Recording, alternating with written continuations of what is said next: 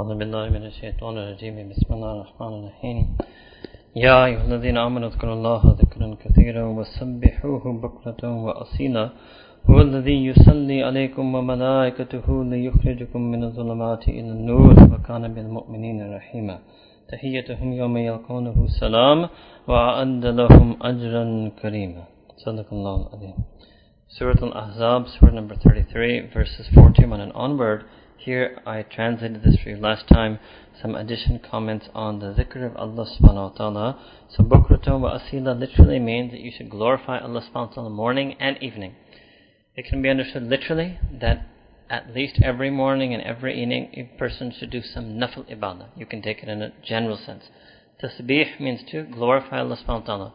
But it also means in addition to the 5 fard salah, you should have a ma'mul of morning and evening engaging in some nafil ibadah. All nafil ibadah can be counted as zikr. Whether it's zikr of la ilaha illallah, zikr of Allah's name, making dua, reciting Quran, sending durood sharif from the Prophet sallallahu alaihi wasallam, making istighfar. Any type of nafil ibadah like that can be mentioned here as zikr.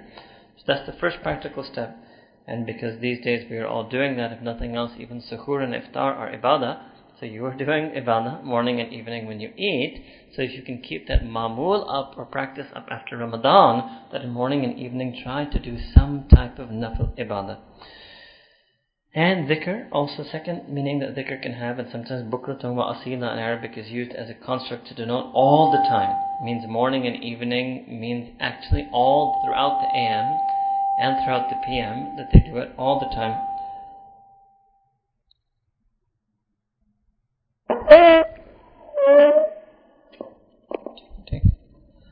Alright. So the dhikr of Allah subhanahu wa ta'ala. In another ayah Allah ta'ala has mentioned to make it clear that dhikr is all the time. الَّذِينَ يَذْكُرُونَ اللَّهَ قِيَامًا وَقُعُودًا وَعَلَى جُنُوبِهِمْ. This is Surah An-Nisa, we did it last year. These are those people who remember Allah subhanahu wa ta'ala when they're standing, when they're sitting, when they're lying on their sides. So these are all of the 3 physical positions a person can have. What it meant is that in any posture means however they are, wherever they are, in har hal, in every state, they remember Allah subhanahu wa ta'ala inside their heart. In Bukhari, Nabi Kareem sallallahu alaihi wasallam, the hadith narrated by Sayyidina Abu Musa Ash'ari radhiyallahu anhu, that the Prophet said that the example of the one who remembers Allah subhanahu wa ta'ala is like the person who is alive, kal masal al hayy, and the person who does not remember Allah subhanahu wa ta'ala is like the person who is dead, kal masal al mayyit. So it means that life and death, spiritual life, we are spiritually alive when our heart is remembering Allah subhanahu wa ta'ala. And that is the nature of all of the other creation, which Allah ta'ala has mentioned in several ayat that we've done before, that every single thing in the universe does the tasbih and hamd of Allah subhanahu wa ta'ala non-stop, uninterruptedly. So what we should do is that obviously we cannot do formal ibadah all the time because we have to live in the world, earn the world, engage the world, but at least our heart and our mind should always be full of feelings and thoughts about Allah subhanahu wa ta'ala. That form of zikr, our mashayikh have called that in Arabic wukuf qalbi. Means to pause your heart on the remembrance of Allah subhanahu wa ta'ala. That your body may be engaged in this world, you may be outwardly studying or working or interacting, but your heart remains engaged in feelings for Allah subhanahu wa ta'ala, and your mind keeps thinking thoughts about Allah subhanahu wa ta'ala.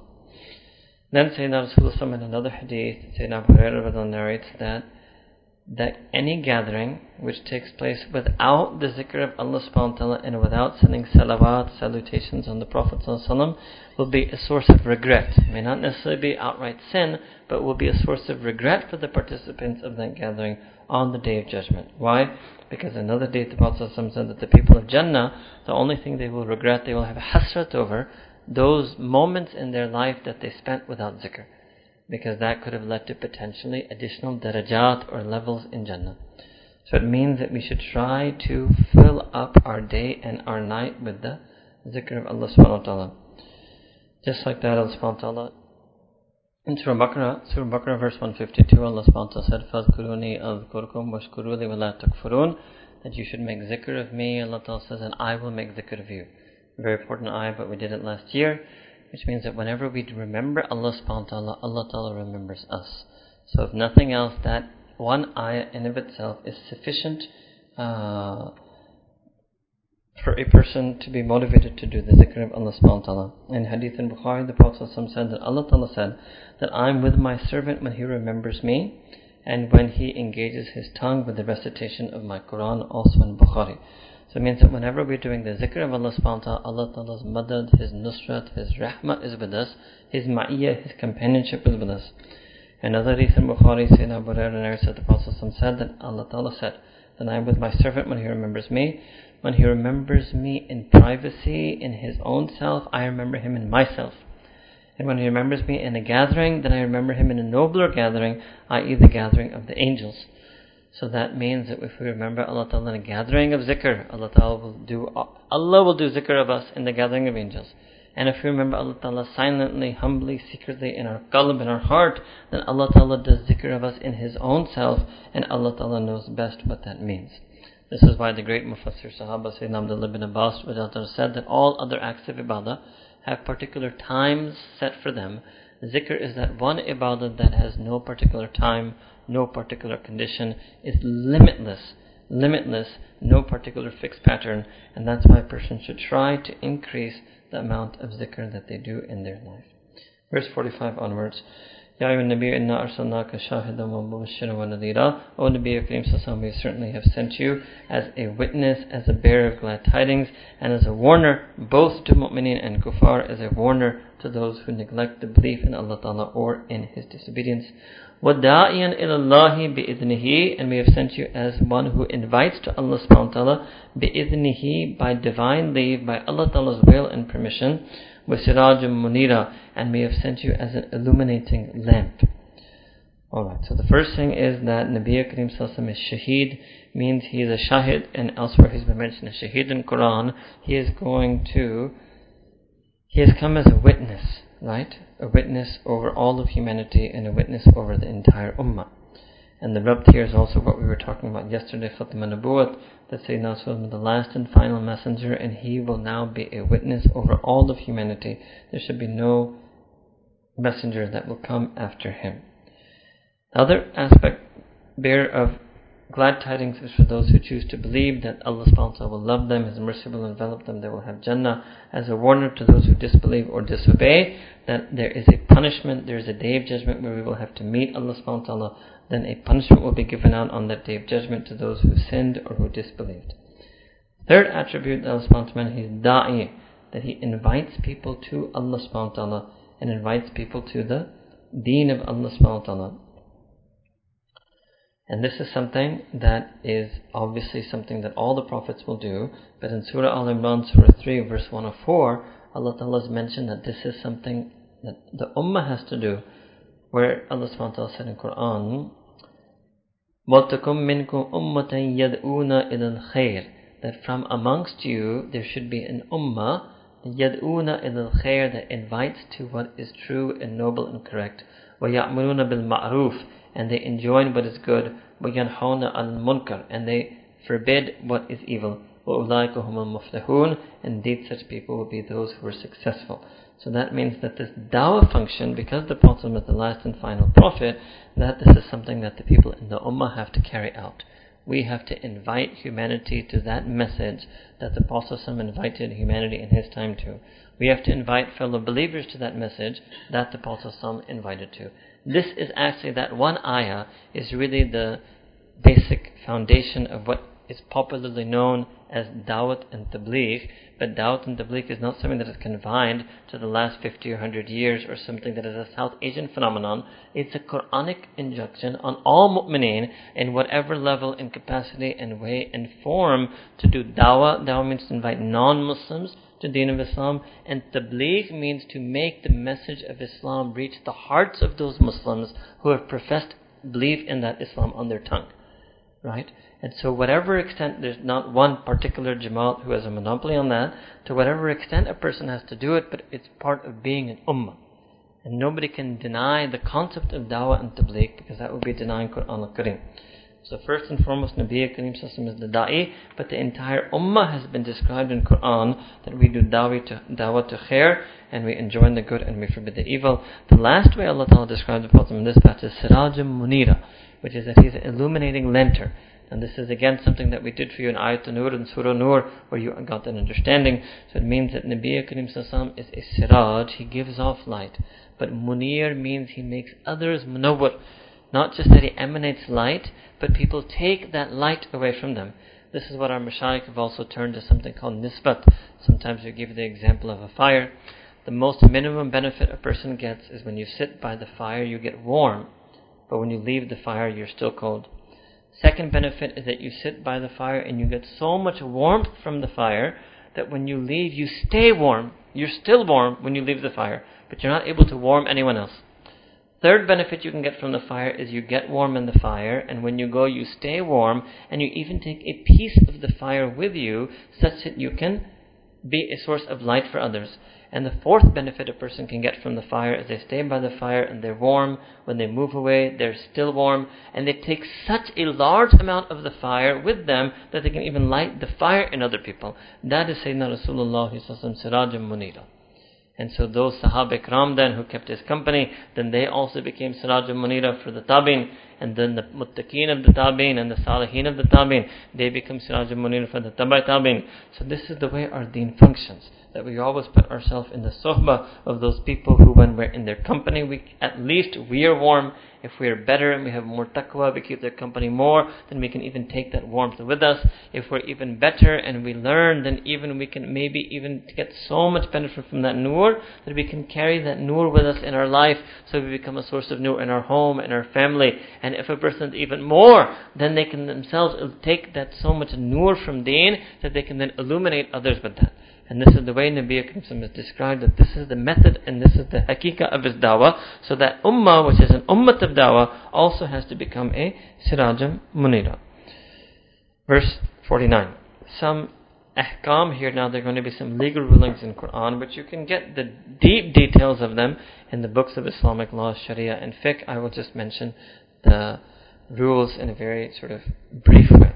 Ya ayyuhalladhina amanu, that all you believe, idha nakahtumul mu'minat, that when you marry believing women, thumma talaqtumuhunna, and then you divorce them, min qabli an tamassuhunna, before, literally means before you touch them. You could translate this literally before you touch them. Touch them means before you consummate the marriage, right? That's a more fancy English term. Hopefully you will understand that. And if that is the case, فَمَا لَكُمْ عَلَيْهِنَّ مِنْ إِدَّةٍ, then there is no iddah upon such a woman. So a woman got married, but she was divorced before the marriage was consummated. There is no iddah upon her. So first, some of you may be wondering, what is an iddah? Iddah is a waiting period that a woman has to spend, either in the case of if her husband divorces her, or in the case if her husband passes away. In English we call that he widows her, he leaves her behind as a widow.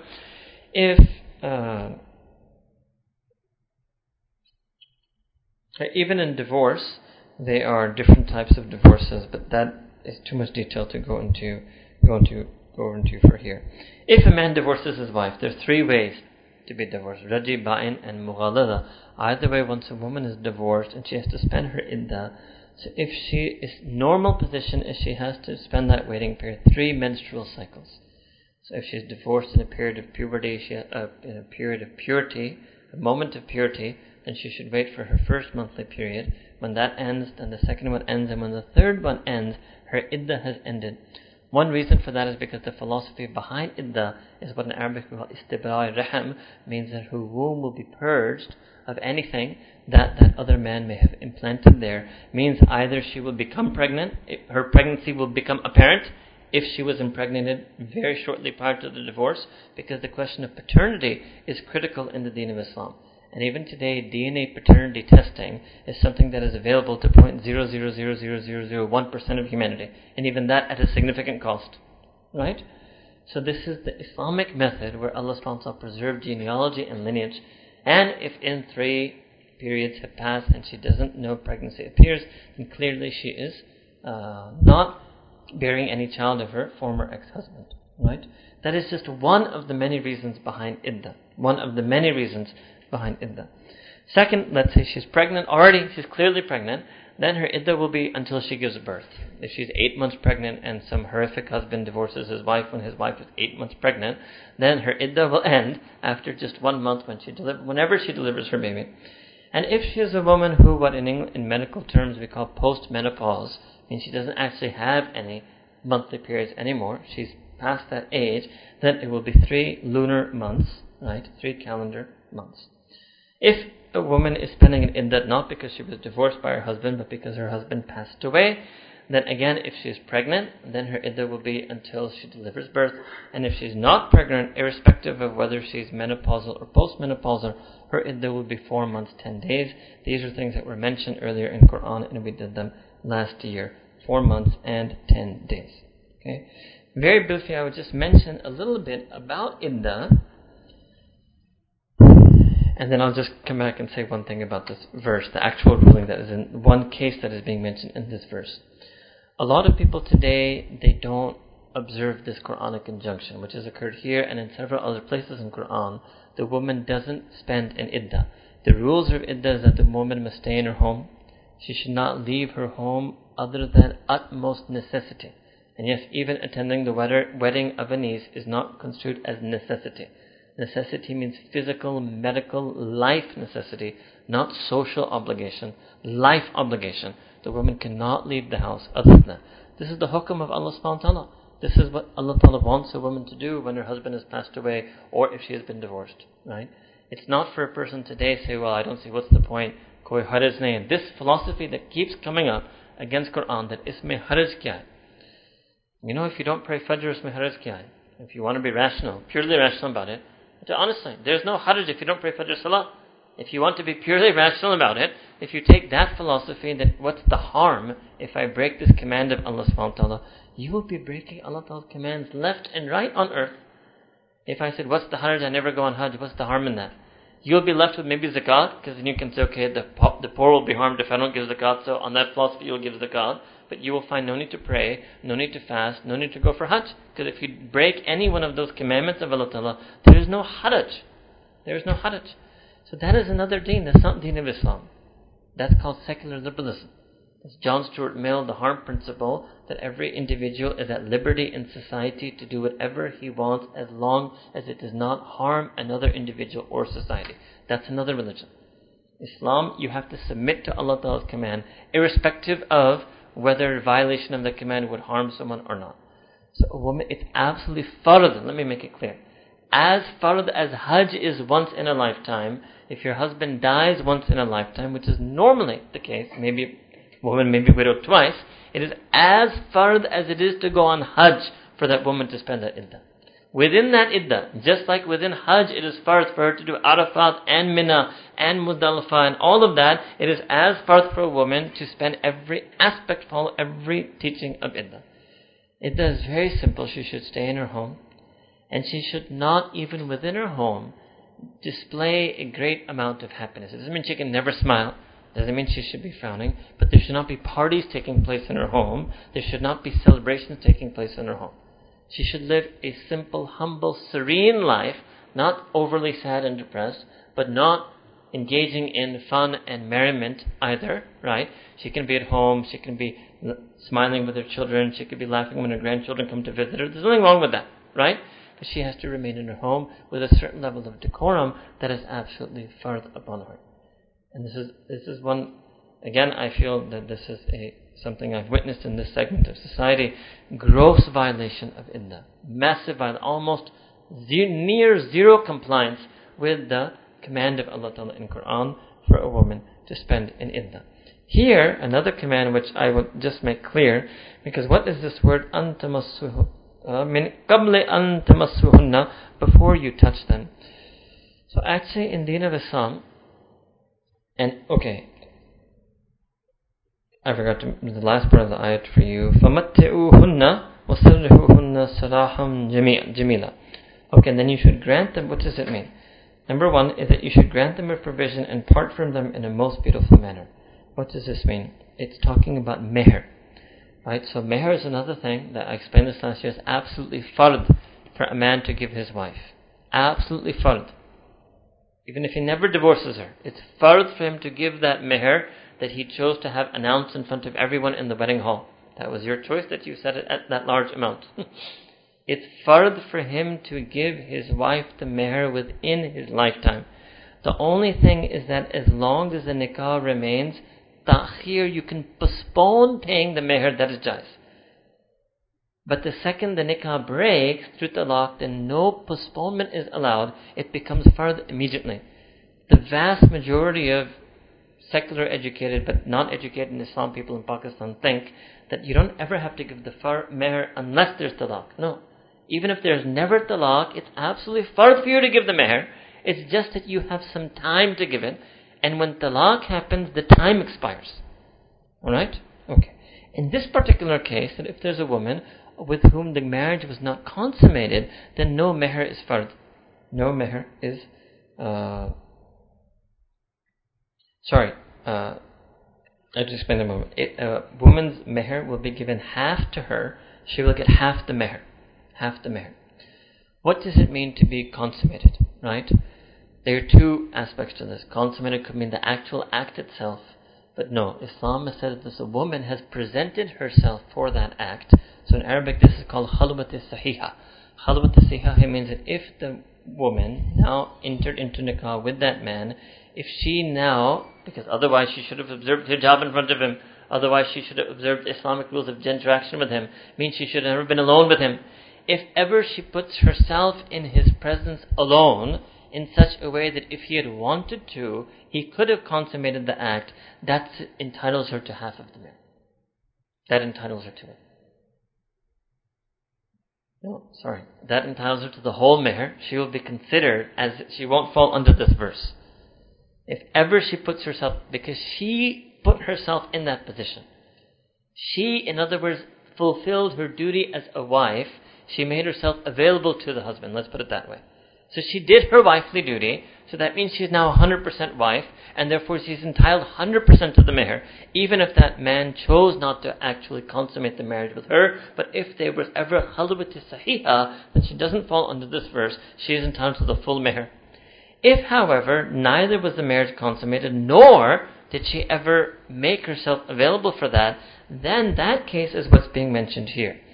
That case has also been mentioned in Surah Baqarah, verse 237, in which Allah subhanahu wa ta'ala said that woman will be entitled for half of the meher.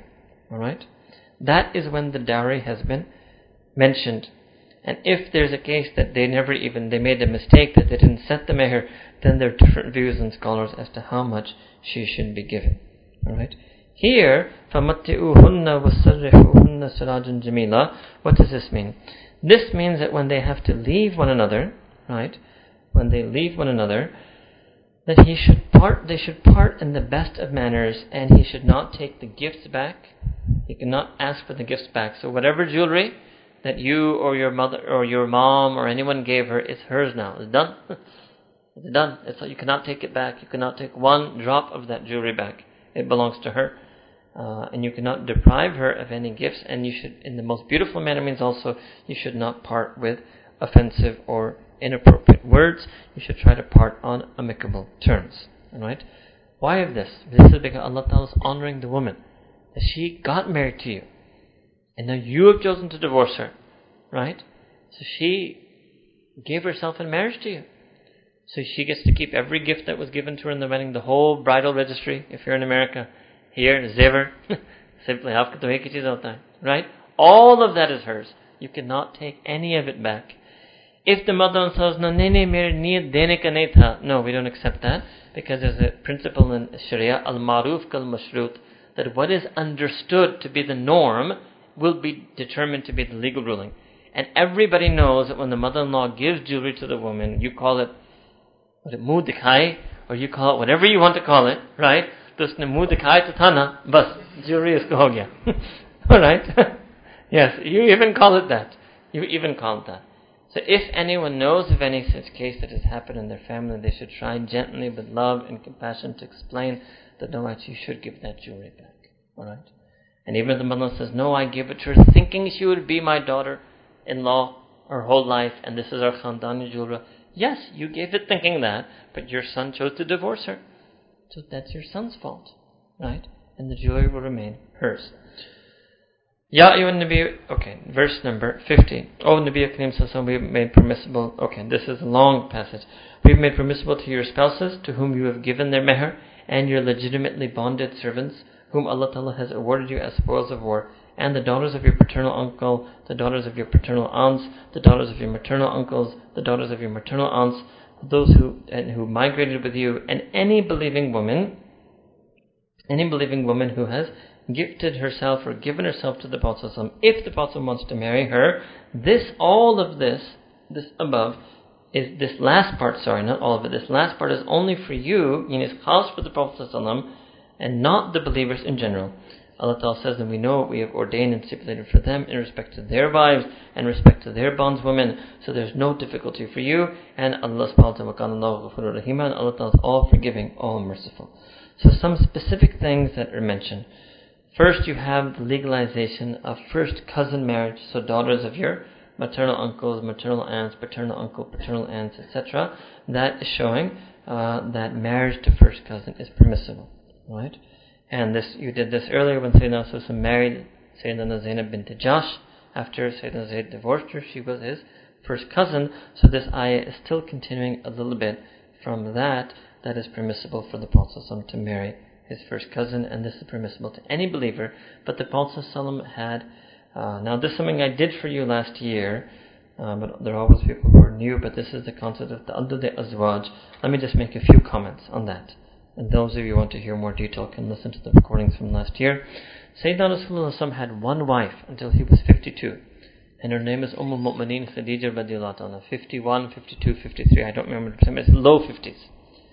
So what does that mean? For the prime of the Prophet's life, and remember he passes away when he's 63.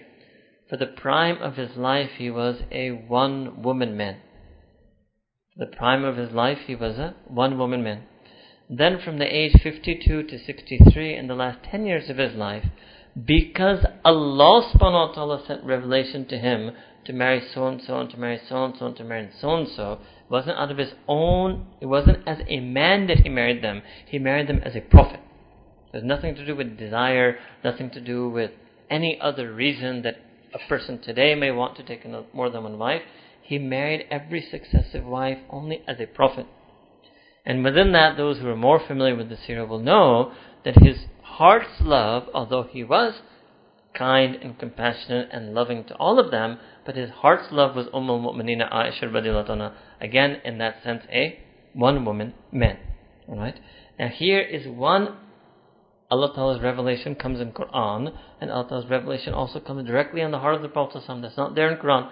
I've explained that to you before. For example, where to put which ayah, Allah Ta'ala mentioned that directly to the Prophet ﷺ.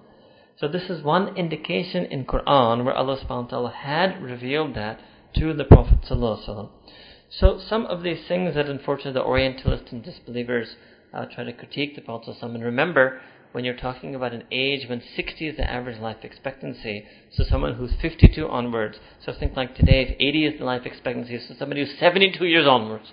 So somebody until the age of 72, in today's terms, only is married to one woman, and from 72 to 80, they have a number of marriages as a prophet because Allah Ta'ala revealed it to them. There were certain reasons for that. One example is this, that Allah Ta'ala wanted to show that first cousin marriage is permissible. So whenever you ask this question to us, that is it permissible to marry the first cousin, Allah Ta'ala actually made Nabi Karim Sallallahu Alaihi Wasallam marry his first cousin and revealed this ayah specifically to tell you that. That's the whole reason that took place. And similarly, the Prophet's wife, marriage with a Jew who converted to Islam, then Sayyidah Safiya, or with a Christian who converted to Islam, Sayyidatuna Umm-al-Mu'mineen Maria Qibtiyya radiallahu anhuma, and all of this was to show, and the marriage of the Prophet with the slave Umm-al-Mu'mineen Juwayriyah was also to show the Sahaba, to show the equality. This was actually to uplift slavery, to show people that no, slaves are not indecent people. Even the Prophet can marry a slave. Do you understand? In pre-Islamic Arabia, no well-respected Arab from Quraysh would deign to marry a slave. So Nabi Akram all of these marriages were done to show things to humanity, and the Prophet had those additional marriages as from his capacity as being a prophet. So that's something that you have to always understand and always remember. Verse number 51. Okay, this 51 also is something specific to the Prophet. Why? Because again, when a non-prophetic person, and believer, and this I can't repeat that whole discussion. I did that last year when we did that you can marry 2, 3, 4 wives. What does that mean?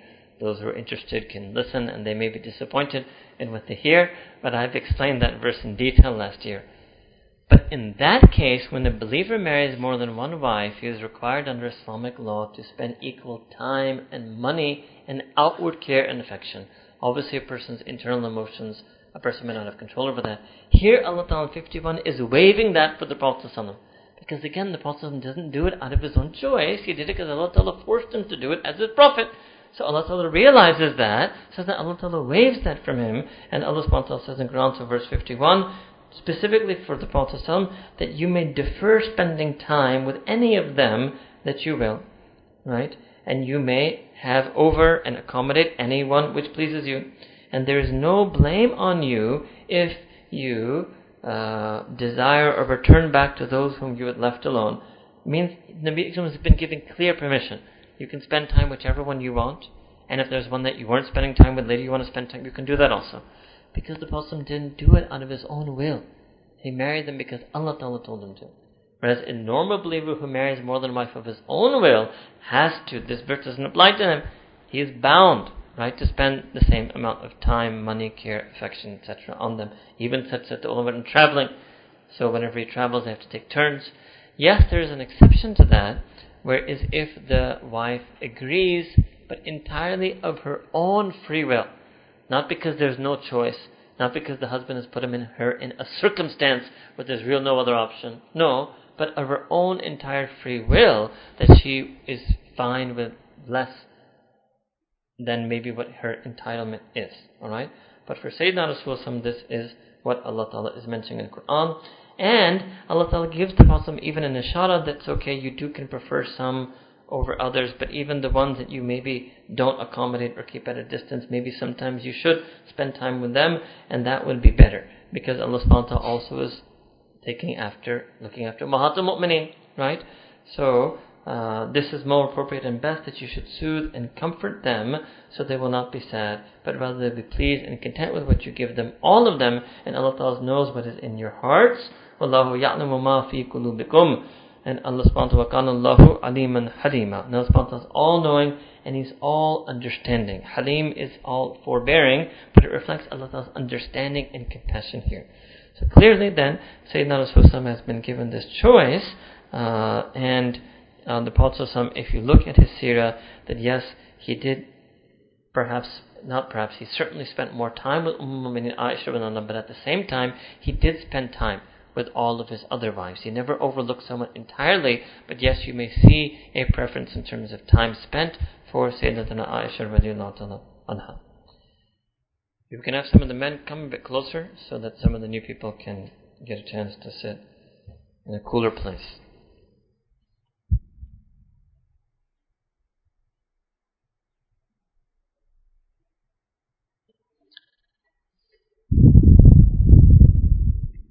And after this ayah, there were some wives also who sometimes voluntarily would forfeit their turn for another wife. For example, most famously, Mu'mineen Sayyidina Sauda radiallahu ta'ala anha, she would sometimes forfeit her turn to Mu'mineen Sayyidina Aisha radiallahu anha, because every wife ultimately wants to see her husband happy, right? And Ummahatul Mu'mineen, one can just imagine, we're men, we can't fully imagine, but we can imagine also, and women can imagine, that a person would just be happy just to be the wife of the Prophet. That itself is just, I'm sure, something that would be like every Sahabiya's dream come true, right? So she would be so happy in that. And this is something generally that also we should see generally in humanity. This I'll give a little ishara, that in terms of khidmat, right, sometimes if you know that somebody else can do a khidmat better than you, or you know that somebody is more comfortable with someone's khidmat, to go and let them do that khidmat, because that is your love for that person, that you want them to be treated and taken care of in a way that they are comfortable with.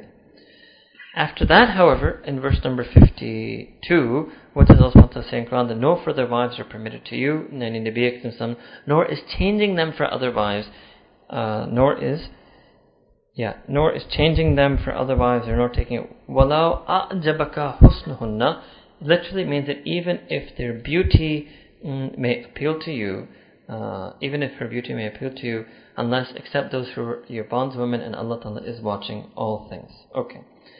What does this mean? Number one, so after the revelation of verse 51 and 52, Allah subhanahu wa ta'ala said, now from now on, even the Prophet was not going to marry any other woman.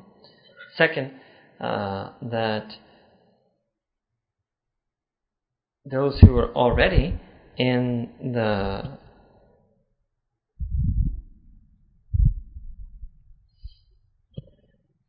those women who are already in the marriage of the Prophet ﷺ, they will have, and that came earlier, right? That they were these verses are revealed before verses 28, which we did for you when Allah Ta'ala told them to give them a choice. Do you want to choose the life and finery of this world, or you want to choose Allah Ta'ala and the Prophet ﷺ?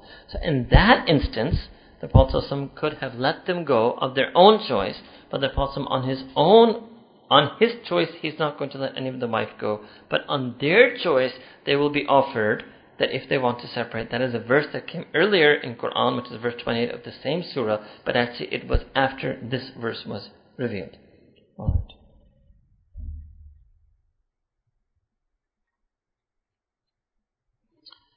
Share a lot of discussion on this verse. It's really basically, maybe I'll share with you, right, that one aspect of tafsir is the chronology and dating of verses.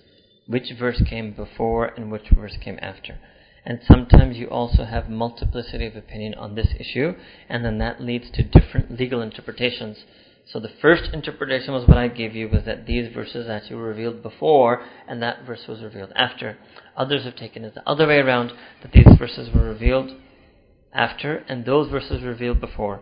So depending on how you choose to accept the chronology of these verses, you may come to a different understanding as to whether it was permissible for the Prophet to take any wives after this point. But either way, if you look at the seerah, you can identify a point after which the Prophet didn't take any more further wives. That is clear. Now, whether this verse was revealed before that point or after that point can be a subject of scholarly discussion, but there's no doubt that a point came after which the Prophet did not take any wives. Alright? And as all of you know, the Prophet, there was never any wife of his that was divorced. Okay, then there's this question that people raise, وَلَوْ أَعْجَبَكَ حُسْنُهُنَّ, that even if their beauty puts you in a state of wonder. Okay.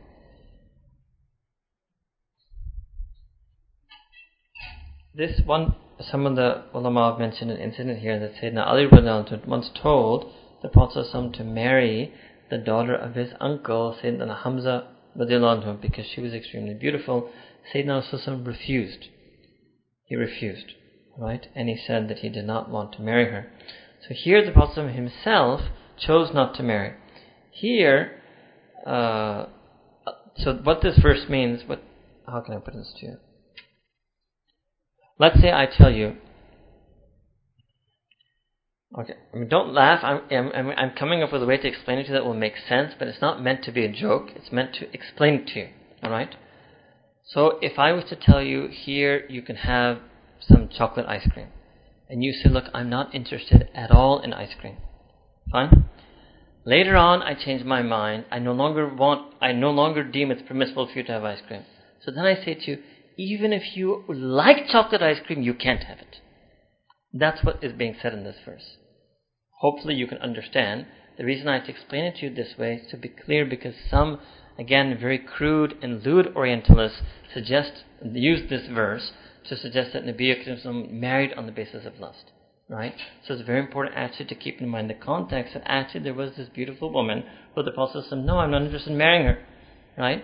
So when it was permissible, the Prophet said, I have no interest. Then Allah Ta'ala, to make it clear that you can't marry anymore, just a way of Allah Ta'ala expressing the speech, that even if you are attracted to them, you can't marry them anymore. Although, even were you to be impressed by their beauty, you can't attract them. So maybe now you understand, I can say the ice cream example again. In those days when it's permissible for you to have ice cream, I say, here, would you like some chocolate ice cream? You say, I'm not interested in that at all. Later on, I decide to take away the permissibility, and declare to you that it's not permissible to have ice cream, and to make it very strong declaration, I say from now on it's not permissible to have ice cream, even if you're crazy mad about it. It doesn't mean that you were. There's nothing from your part that you are. In fact, I have on record that you said you're not interested in this type of stuff at all. Alright? Now you understand? This is another perfect example that many times you should realize, and we've pointed out to you, that you cannot understand the Quran on translation alone. Because if the English translator translates it accurately, he will write that even if their beauty puts you in wonder, and so you will read that, and the English translation will make you think, and even anybody who just knows Arabic, even an Arab won't be able to understand this without scholarly explanation. Because the superficial understanding from the words is that Nabi Akram was attracted in a lustful way to beauty, na'udhu billah, of women. Right? Okay? Alright. So this verse is done. Alright. Lots of details in the seerah about Ummahat al-Mu'mineen, Azwaj al-Mutahharat, that can be done in a seerah course. Next commandment is, and this is going to do something linked to hijab that we had done, but we were talking about the specific commands about the Ummahat al-Mu'mineen. I told you that's going to come, that they have to speak to men behind a curtain. So, Ya ayyuhalladhina amanu, O you who believe, O believers, that you should not enter the house or the homes, literally bayut, house or homes of Nabi Akram sallallahu alaihi wasallam. And again, I counsel you to go to that museum in Medina Munawwara and see that model and how small each hujra was of the Ummahat al-Mu'mineen. So, O you believe, you should not enter the homes and houses of the Prophet ﷺ until and unless you are given permission to do so.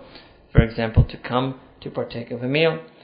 And then, when you do that, once you've entered, then you should not enter with waiting around for its time. It means once you enter, you should disperse.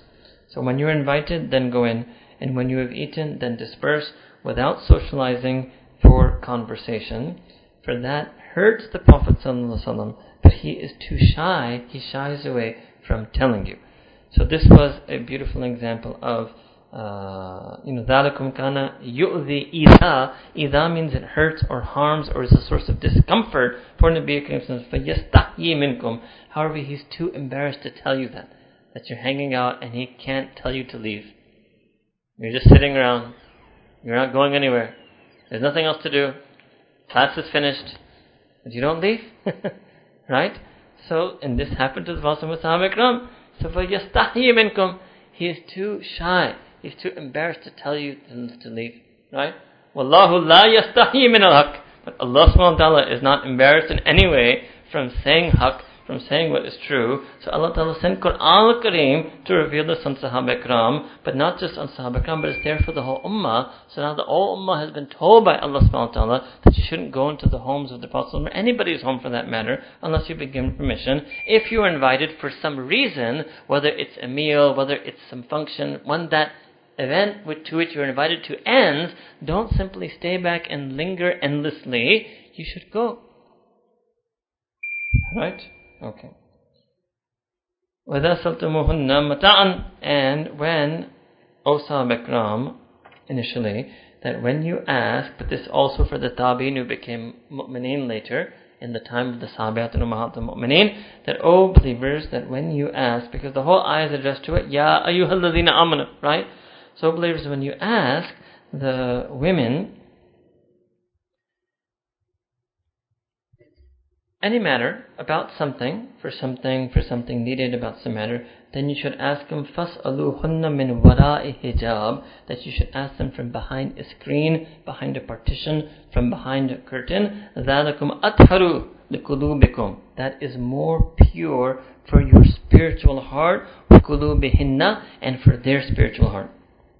So this is a very important ayah of Quran al-Kareem. Right, and this shows you that Sahabiyat and Ummahat al-Mu'mineen, they would interact with a partition between them, and you did earlier the ayah where the Ummat would speak, but they would not speak in alluring or attractive tones with them. Right? So this is very important. Now a question that people raise, is this just for Ummahat al-Mu'mineen? Yes. Yes and no. Which part is just for Ummahat al-Mu'mineen? This altumuhunna mata'an, this part, fas'aluhunna min wara'il hijab, that it is farz to do so, Those of you who know Arabic grammar, fas'ulu is amr, and sigha amr comes from wujub, for obligation. But the second part, ذَلِكُمْ أَطْهَرُ لِقُلُوبِكُمْ وَقُلُوبِهِنَّ, that is true for everyone. It will always be purer and always be better, spiritually speaking, for any believing man and any believing woman, that if they have to speak about some matter, that they should speak about that matter such that there is a curtain and a screen between the two of them. That part, ذَلِكُمْ أَطْهَرُ لِقُلُوبِكُمْ وَقُلُوبِهِنَّ, that is that is for everyone. And that is why, especially in our tradition in Tasawwuf, right, because students are coming actually to get that very purity. So especially when it comes to deen, if you're a woman and you're consulting a male scholar, something about deen, so actually your reason for talking to him is precisely for this taharat qalb, for the purification of heart, then you should meet that person behind a partition. Right? Okay? Alhamdulillah. Allah has made it clear in the Quran that what is athar, what is better. Now, if a person sincere, if anybody tells you in this world, this is better for you, and you think that person is fairly wise, you might start doing it. When ahkum al-hakimin, Allahul Hakim al-Alim says something is better and more pure for you, why would we hesitate in doing that? Why would we think this is the way to do it? And even, I will take a little dig at coeducation, right? Because you can have coeducation this way. People are running global multinational companies through hijab, right? Through teleconferencing, through email. They're able to coordinate multinational, and multinational sometimes global means over 50, 60 countries, right? Without ever meeting face to face, right? That's a very rare executive board meeting where they may resort to video conferencing. But even that, right, if some reason the camera's not working, the meeting goes fine. They don't cancel the meeting. They have the meeting, right? And the meeting is successful, and they're able to administratively run multi-billion, trillion-dollar companies while actually maintaining hijab. In this sense, in that meeting, right? So, you could easily design a university where, women are there and men are there, but the male and female students don't interact, but they get access to the same professor, the same course material, the same lecture, especially using video lecturing, or it could easily be done. It's not something that's beyond the capacity of insan, right? So amal on sharia is within our capacity. Whether we choose to do it or not is our own decision. All right. Then another thing that Allah SWT said in the Quran, وَمَا كَانَ لَكُمْ أَن تُؤْذُوا رَسُولَ اللَّهِ, that it does not befit any one of you that you should harm even in the slightest Sayyidina Rasulullah sallallahu alaihi wasallam. What does that mean? That if you were to talk to one of the Ummahatul Mu'mineen, and maybe one of you start feeling a slight, even a drop of desire for them, that would be hurtful to the Prophet sallallahu alaihi wasallam. That would be such an affront and such a violation of your Ummati Nabi relationship, right? And second, وَلَا أَن تَنْكِحُوا أَزْوَاجَهُ مِنْ بَعْدِهِ abada, and you can never ever marry his wives. So this was a rule for the Ummahatul, that when they will become widowed, when the Prophet passes away from this earth, they can never remarry. It doesn't befit them that they should marry any other man after having been married to Sayyidina Rasulullah sallallahu alaihi wasallam. ذَلِكُمْ كَانَ عِنْدَ اللَّهِ عَظِيمًا. Indeed, any violation of the above is azim in the law, is tremendous in the law. So that's why I told you that it's highly, strongly recommended for women other than Ummahatul Mu'mineen to talk behind that partition. Alright? And now in some sense you have an easier way, because people don't even have to talk face to face anymore. You have the phone. I mean, the phone is obviously so if a woman consults an Islamic tool on the phone, so the partition is there, you can't see her. Right? You can't see her. And email is even like that. SMS is even like that, right? So even modern methods of communication have even solved this issue. You can communicate with someone without seeing them and without being with them in their physical presence. But if you are going to be in their physical presence, and that can also happen, right? But then you should have a partition between the two of you. That is athar, that is more pure and more noble for you. Right? Let's see, anything else you want to say about that?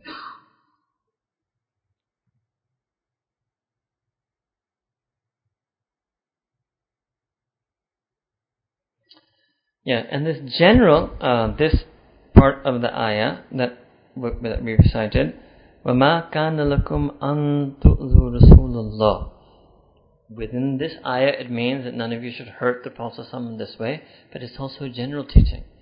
No one of you, O believers, Ya ayyuhalladhina amanu, none of you should ever in your life do any single thing that would hurt the Prophet when he sees your hisab on the Day of Judgment. We should not leave his sunnah.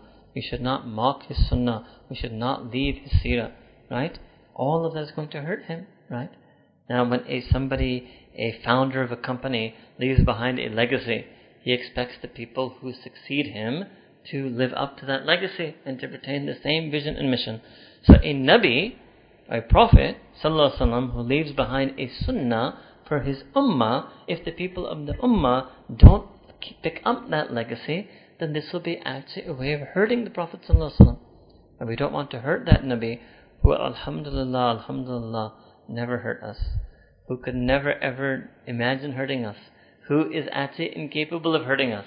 Why have we made ourselves so capable of hurting that one human being in all of human history who was completely incapable of hurting us? This is the level that we have fallen to. We need to think more about the Ummati-Nabi relationship. And it's coming in Yasin also, inshallah, if we can reach it. The Ummati-Nabi relationship is extremely important. Don't take it lightly. Don't take it for granted. And alhamdulillah, Nabi Kareem Sallallahu Alaihi Wasallam didn't take his side lightly. That's why many times we explain to you in talks that a person asks that mujhe kitna acha ummati banna hai? Kitna sunnat par amal karna hai? The simple answer, jitne achhe wo aapke nabi the, utne achhe unke ummati ban jao. If you think he was a kind of okay nabi, then you be a kind of okay ummati.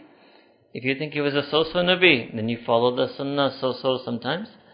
But if you know in your heart of hearts that he was the most amazing, the most loyal, the most dedicated, the most sincere, the most wonderful, the most amazing Nabi, then you should also try to be his most, whether it's a man or a woman, you should try to be the Prophet's most dedicated, most loyal, most ardent, most following, most amazing ummati. That's called ikhlas. That's real ikhlas. Ikhlas is not superficial manners in the meeting and with your employees and with your colleagues. Ikhlas is, are you mukhlis with your Nabi? If a person is not mukhlis with their Nabi, but they're a doctor, they talk nicely to their nurse, wo kaun sa ikhlas hai? You don't have ikhlas with your Nabi Kareem Sallallahu Alaihi Wasallam. That's the most important human relationship, is the Ummati-Nabi relationship. Right? So this is a very important ayah, and we should think about that. وَمَا كَانَ لَكُمْ. And it does not befit you, it is not for you, it is not permissible for you, it should be inconceivable for you, alladhina amanu. What? An tu'dhu Rasulullah. That you should ever in the slightest of ways even hurt or disappoint or let down or harm Sayyidina Rasulullah sallallahu alaihi wasallam. Right? Okay. Verse number 54. In tubdu shay'an, whether you reveal something, or tukhfuhu, or whether you conceal it, فَإِنَّ اللَّهَ كَانَ بِكُلِّ شَيْءٍ عَلِيمًا, that indeed Allah subhanahu wa ta'ala is all knowing over each and every single thing. It means it's not just your actions and your statements, it's also your thoughts and your feelings that can hurt the Prophet sallallahu alaihi wasallam. Allah ta'ala knows all of it. So don't think a thought that when the Prophet sees that thought in your book of deeds, he will be hurt by it. Don't feel a feeling of unlawful passion or unlawful greed that when the Prophet sees that my ummatis were full of these unlawful feelings, that he is hurt by it on the Day of Judgment. Allah Ta'ala knows everything that we do and everything that we conceal. Then, verse number 55. Here, this has to do with the hijab and mahram. So the mahram, Allah Ta'ala is repeating because it may seem to Ummahatul Mu'mineen that it's very strong and that no one should even see them without a partition. So Allah Ta'ala reminds them that no, la junaha alayhinna, that there is no harm on them, yani the wives of Nabi Kareem Sallallahu Alaihi Wasallam, that in the company of regard to their fathers, their sons, their brothers' sons, their sisters' sons, their women, their bond servants, that there's no harm if they remove their hijab in front of these people. However, وَاتَّقِينَ, they should remain on taqwa, وَاتَّقِينَ Allah, they should remain fearful and conscious of Allah subhanahu wa ta'ala. إِنَّ اللَّهَ كَانَ عَلَى كُلِّ شَيْءٍ شَهِيدًا, indeed Allah subhanahu wa ta'ala is a witness over each and every single thing. Right? So, all the mahram relatives for Ummahatul Mu'mineen, also for them, they do not have to observe hijab in front of their mahram relatives. Just Allah Ta'ala is reiterating that. Verse 56, another very famous ayah of Quran al-Kareem. Inna Allah wa malaikatuhu yusalluna ala nabiyyi ya ayyuhalladhina amanu sallu alayhi wa sallimu taslima. So we should all do amal on this at least once. Allahumma salli ala sayyidina Muhammad wa ala ali sayyidina Muhammad wa barik wa sallam. Translation of ayah, that indeed Allah subhanahu wa ta'ala and each and every, all the angels send salawat on Nabi Kareem sallallahu alayhi wa sallam. What does salawat mean? So salawat means, depending on who it's referring to, it means sending mercy.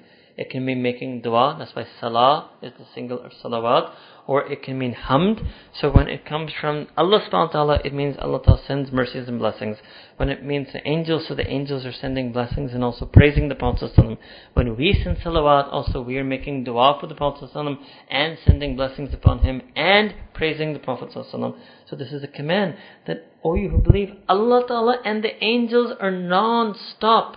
Yusalluna mudari, it's istimrar.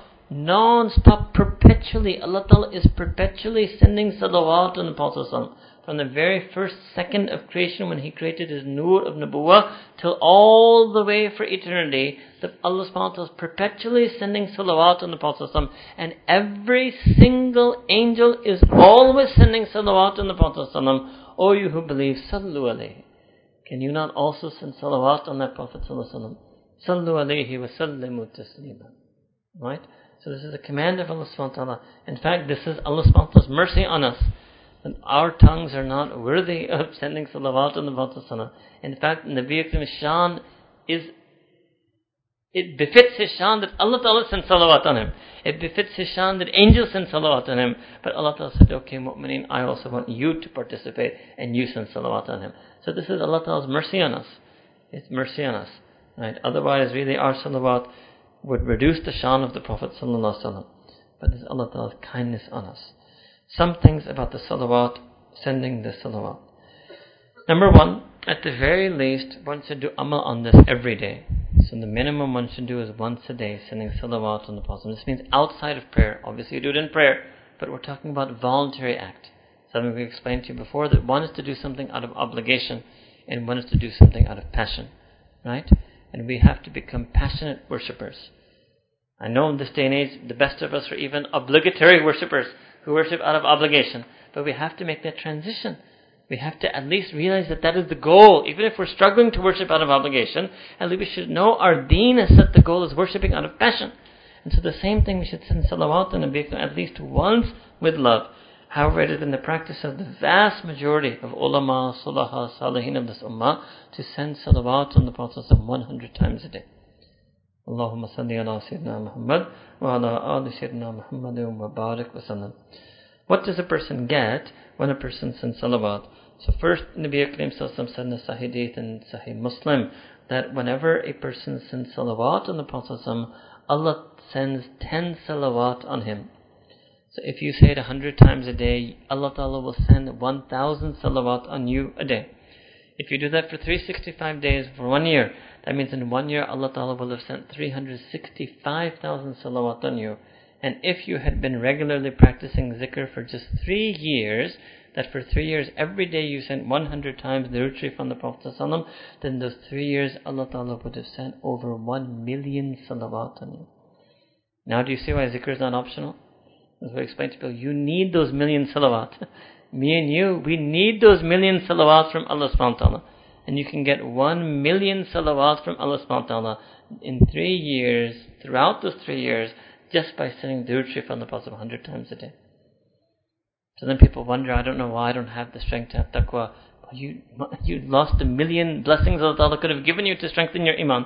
I don't know why I'm weak in my iman. I don't know why I don't have taqwa. I don't know why I lapse. I still skip prayer. Ramadan comes, it leaves, and I go back to my own self. I went an umrah and I came back and I still had an anger problem. So that why don't we able to change? Because we're not doing the dhikr through which Allah Ta'ala sends His blessings and hidayah on us that changes our heart. We're not going to change our heart. Allah Ta'ala's mercy is going to come on our heart and change our heart. Our job is to do those actions that attract the mercy of Allah Ta'ala onto our heart. That's why the Mashaykh say, become a person of dhikr, become a person of dhikr, then you will become a person of change. You become a person of dhikr, you become a person of taqwa, you become a person of dhikr, you become a person of haya. Why? Because when you do dhikr, Allah Ta'ala sends these things on you. And Allah Ta'ala is the one who fixes us. Right? You can fix yourself with as many Ramadans and Umrahs and Hajjs as you want. Right? When you go back to your normal life and your life is empty of the zikr of Allah, you will go back to becoming empty of the passion for deen. So you have to do it regularly. Outside Ramadan, outside Umrah, outside Hajj, and part of your normal, daily, mundane, routine life, you have to do the zikr of Allah subhanahu wa ta'ala. You have to send salawat to Nabi Akram sallallahu. You have to do tilawat of Quran al-Kareem. You have to make dua to Allah subhanahu wa ta'ala. You have to show Him that passion. Pray some nafil salah. Then you will get everything that you think is difficult in deen, you will get all of it. You will get taqwa, you will get haya, you will get it all. You will get sabr, you will get shukr, you will get hilm, you will get humility, you will get it all. Because Allah Ta'ala is going to bestow it. Alright? So that's the first thing.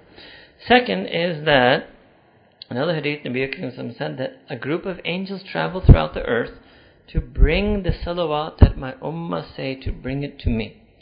That was true when the Prophet was alive, and that is also true when he has passed away from this earth, that whenever anyone sends salawat, the angels take it to Medina Munawwara, to the Roza. That is what is mentioned in hadith. One very widespread but very incorrect understanding, wrong understanding, is that if we say Durood Sharif, the Prophet's ruh itself comes here to receive it, and therefore we should stand up because the Prophet's ruh has entered the room. No. It didn't make sense even. Adab would not be that we recite Durood and the Prophet should come to receive it. Adab would be that we recite salawat and the angels take it over there. So there's no concept like that in the deen. Sayyidina Rasulullah sallallahu alaihi wasallam's ruh is in Medina Munawwara. It's not going to come to your home. We would love to tell you that. I would love for the Prophet's ruh to come into my room. Right? I would love that. And if you believe that, I don't see why you're doing anything in life. You should just be, if you really believe that, if you really believe that, you should just be doing the Durood Sharif 24 hours a day. If you really believe that on your saying salawat, Nabi Karim ruh comes to you, you should forget everything you do in life, right? And because you can always be in Medina, right, in your own bedroom. So no, but this is a mercy that Allah Ta'ala has given us, the visitation to Medina Munawwara. Can the Jews visit Sayyidina Musa alayhi salam? No. Can the Christians visit Sayyidina Isa alayhi salam? No. Me and you, we can visit Sayyidina Rasulullah sallallahu alaihi wasallam. It's an incredible blessing from Allah subhanahu wa ta'ala. This place called Medina Munawwara, this place called Masjid Nabawi, this place called Al-Rawdat Al-Mubarak. Right? So when Allah has given us such a blessing, why do we have to twist that and say, no, the reason ruh comes here, we should all stand up every time we say the ruh? Aise nahi, achhi baat nahi. Right? So adab for the Prophet sallallahu alaihi wasallam. Alright? Yes, when you go there, and when you're standing at his Rawda, no angels take it, he hears you live himself. Yes, that happens when you're there. But when you're here, or anywhere other than there, the angels will carry your salawat to him. This itself, if we don't have time, but if you could even understand just the reality of this one thing, right, you would sacrifice your whole life for the deen of Islam and for Allah subhanahu wa ta'ala, if you knew even just what this one blessing is that Allah subhanahu wa ta'ala has given us. Right? And in authentic hadith in Abu Dawud, the Prophet said that Friday is the best day, so send salawat to me in abundance on this day. Alright? So that means, now look, abundance is relative. Abundance doesn't have to be thousands. If you normally say 100, say 200 on Fridays. You say 10, say 20 on Fridays. You say it once other day, say it twice on Friday. Or you say it 0 every day, say it once on Friday. But you should get the feeling of the hadith. The hadith is increase. There should be an increase of the salawat that people send on the Nabi Karim Sallallahu on a Friday. Right? Here much could be said about the salawat on Nabi Kareem sallallahu alaihi wasallam. Sufficient that Allah subhanahu wa ta'ala in Quran has told us to send the salawat on the Prophet sallallahu alaihi wasallam. Maybe this could be a whole topic we give one day. Verse 57. إِنَّ الَّذِينَ يُؤْذُونَ اللَّهَ وَرَسُولَهُ, and those people who hurt Allah subhanahu wa ta'ala. Now what does this mean? Nobody can hurt Allah subhanahu wa ta'ala. Allah ta'ala is mustaghni, right? He's ghani. But Allah ta'ala is describing it that way. That you hurt Allah ta'ala in this sense that He is your kind and merciful Rabb, who loves to love you, who loves to bestow upon you, who loves to forgive you, and then when you don't turn to Him, in a sense it hurts Him. He can't be hurt, but it's His love for us that He gets disappointed in us when we don't do that. So those who disappoint the Prophet ﷺ and hurt wa Rasuluhu, so then what happens? So then Allah Ta'ala gets angry. Yes, Allah Ta'ala gets angry. لَعَنَهُمُ اللَّهُ فِي الدُّنْيَا وَالْآخِرَةِ means Allah Ta'ala sends His la'na on such a person. Whether they're hurting Allah subhanahu wa ta'ala or whether they're hurting Sayyidina Rasulullah sallallahu alaihi wasallam. So we should really think twice before we neglect sunnah, before we leave sunnah, before we hurt the Prophet sallallahu alaihi wasallam, before we violate the ummati nabi bond. What does la'na mean? Almost everybody translates this as curse. Curse is the correct English translation for this Arabic word. However, how does Allah Ta'ala curse? Allah Ta'ala does not curse, na'udhu billah, the way people in this world curse one another with curse words and profanity. No, Allah Ta'ala's curse on someone means bu'ud an rahmatihi. He picks that person up and He puts him outside the reach of His mercy. That's what it means. Because Allah Ta'ala's mercy is limitless. Nothing, no human being can put themselves outside Allah Ta'ala's mercy. When la'ana means Allah Ta'ala picks a person up and puts him outside the reach of His own infinite mercy. Beyond infinity. That's what Allah Ta'ala does. That's what it means.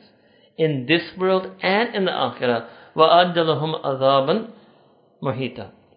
This is why a humiliating punishment. This is the answer to the question that how can hell last forever? Sooner or later Allah Ta'ala will feel some compassion for that person. No, Allah Ta'ala has already picked that person up and put him outside the reach of His mercy. So Allah Ta'ala has His power over His own self in that way. So that's why hell lasts forever. Otherwise, yes, if that person had remained within the radar of Allah Ta'ala's mercy, then yes, sooner or later Allah Ta'ala's mercy would have come on him and Allah Ta'ala would have taken him out. Right? So we should be very careful of ever wanting, ever even risking in the slightest to fall under this category. Then to show you, Allahu Akbar Kabira. Ajib, if only we could really realize what it means to be a mu'min. Now if Allah Ta'ala says this about Himself, we can understand. Allah Ta'ala said it about the Prophet, we understand. Next ayah, وَالَّذِينَ يُؤْذُونَ الْمُؤْمِنِينَ وَالْمُؤْمِنَاتِ بِغَيْرِ مَكْتَسَبُوا. And as far as those and anyone who hurts and harms the believing men or hurts and harms the believing women, right? Allahu Akbar. Who hurts and harms the believing men or believing women. بِغَيْرِ مَكْتَسَبُوا literally means what they, not based on something they did and earned, means without them deserving that hurt, right? Then what have they done? فَقَدْ احْتَمَلُوا بُهْتَانًا وَإِثْمًا مُبِينًا. Then they have taken on themselves a burden of slander and manifest clear sin.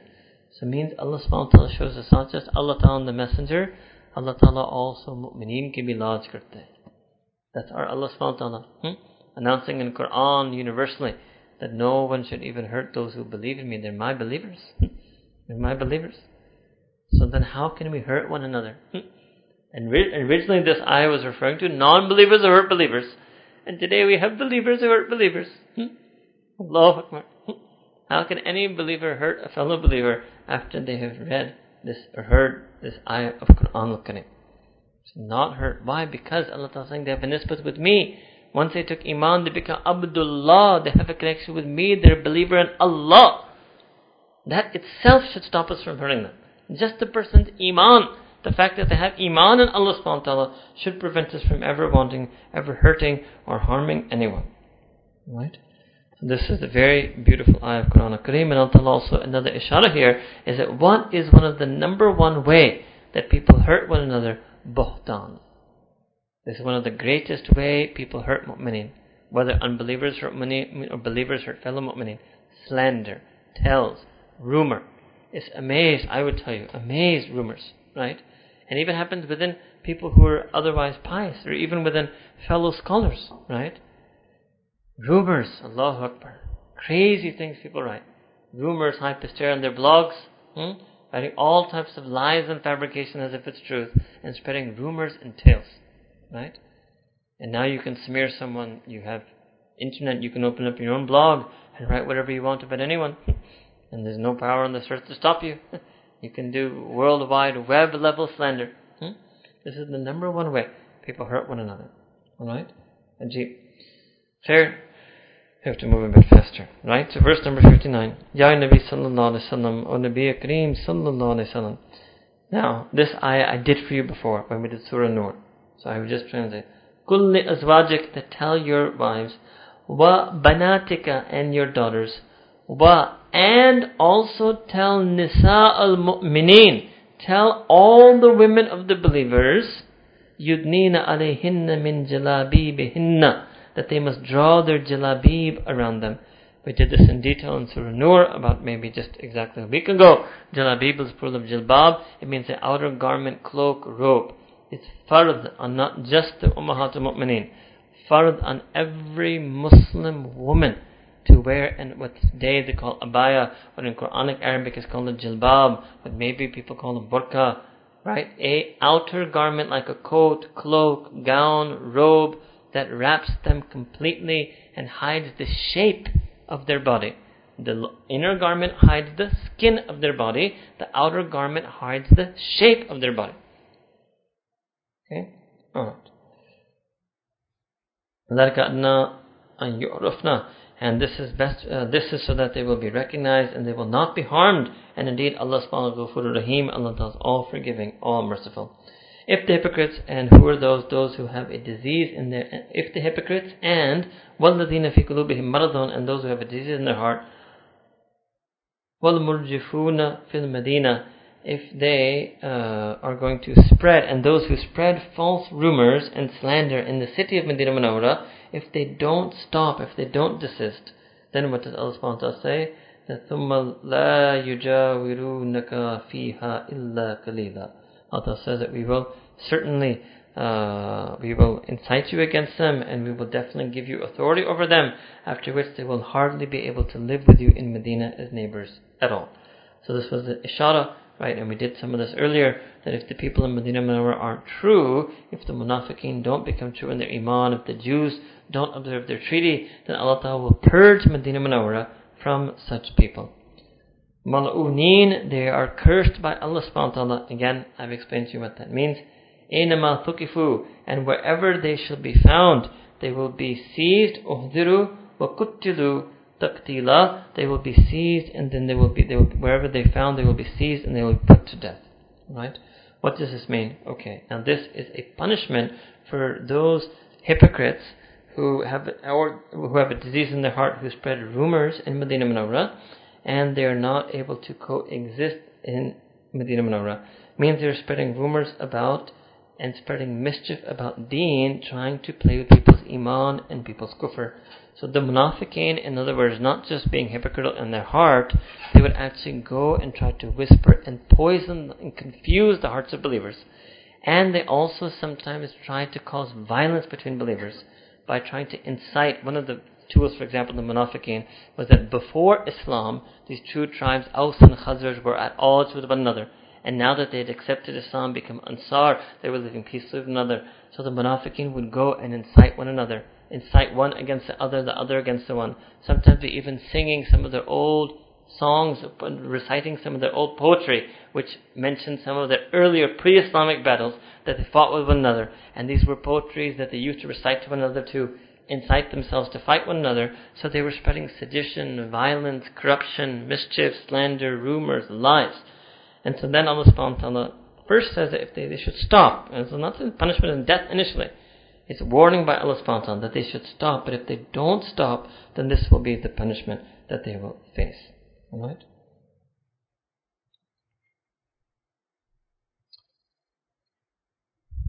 62. Sunnatullahi fil ladhina khalaw. And this was the same practice of Allah subhanahu wa ta'ala in communities that passed before, that those who were hypocrites or spreading corruption and sedition, they would be given a chance, but then ultimately, when they exhausted all the chances and they never repented, then they would be arrested and they would be put to death. Right? And then Allah ta'ala says in Quran, very important general ayah, وَلَن تَجِدَ لِسُنَّةِ اللَّهِ تَبْدِيلًا. And you will never ever find any change in the practice of Allah subhanahu wa ta'ala. So this is something when people say we need to reform Islam, we need to modernize Islam, we need to change Islam, we need to bring Islam into the 21st century. Look at what this ayah is saying. Allah is saying no. Lan tajida, you can never ever find lisunnatillahi, to the ways of Allah Ta'ala, the practice of Allah Ta'ala, the decrees of Allah Ta'ala, the ordinances of Allah Ta'ala, the sanction of Allah Ta'ala, tabdila, you will never find any change in that. So there's no question that we cannot change. There's no tabdili, right? I mean, people say that word in English, कि कुछ tabdili लाया जा सकता है इस चीज में. No, you cannot bring any tabdil in deen of Islam, right? Okay, verse 63, يَسْأَلُونَكَ عَنِ السَّاعَةِ, that all the people, they will ask concerning the end of time. Tell them that only Allah subhanahu wa ta'ala has the ultimate knowledge about that. But لَأَلَّ السَّاعَةَ تَكُونُ قَرِيبًا, but indeed what will make you realize that the end of time may be near. The near, again, qareeb is a relative term. What this meant, I explained to you before, is that given that Nabi Kareem is the last prophet, then the closest that humanity has ever been to the end of time is after the advent of the last prophet. The earlier prophets knew, the end of time isn't going to come because yet another prophet is coming. Or if nothing else, they all knew that there was a last prophet that was going to come. So they were all, thinking the end of time can't be quote unquote near because the last prophet still has to come. But now once the last and final prophet and messenger in every sense has come, now the next thing that comes is the end of time. Right? So in that sense it is near, in terms of you've entered the final stage of human history. Second meaning of this is telling the unbelievers that look, as far as you are concerned, your qiyamah starts when you die.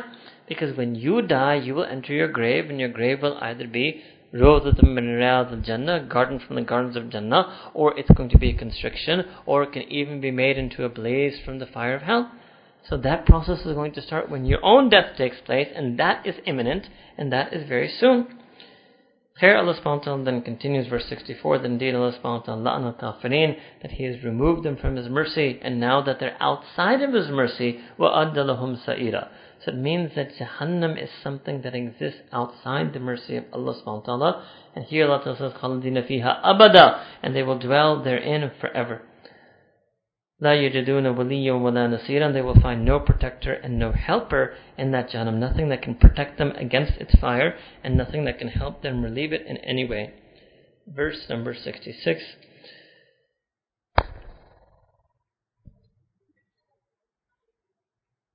يَوْمَ تَقَلَّبُ وُجُوهُهُمْ فِي النَّارِ, and this will be the day when their faces will be overturned and flipped in the fire.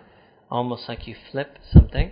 Their faces will be overturned and flipped in the fire. And what will they say? يَقُولُونَ, they will say, يَا لَيْتَنَا أَطَعْنَا اللَّهَ وَأَطَعْنَا الرَّسُولَ. That woe to us, if only we had obeyed Allah subhanahu wa ta'ala, if only we had obeyed the Messenger sallallahu alaihi wasallam. So again, in ishara, right, that there are two types of obedience in our deen. Obedience to Allah ta'ala, Quran al-Kareem, and obedience to Sayyidina Rasulullah, his sunnah and hadith. And both things, failing to do both of those obediences, are things that the people of Jahannam will regret.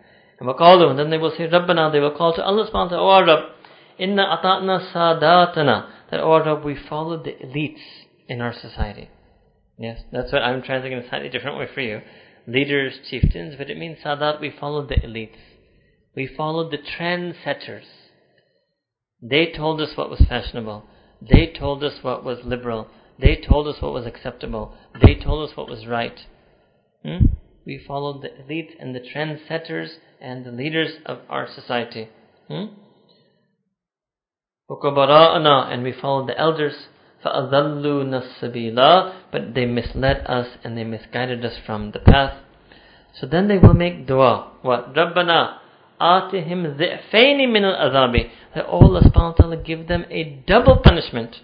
Give them a وَالْأَنُهُمْ لَعْنًا كَبِيرًا, and Allah subhanahu wa ta'ala curse them with a mighty curse. Allahu Akbar. So they will be cursing one another, the people of Jahannam. They will blame those very same trendsetters that they followed. They will be cursing them. Verse number 69. Ya ayyuhalladhina amanu la takunu kalladhina aadhaw Musa. O you who believe, don't be like those who hurt Sayyidina Musa alayhi salam.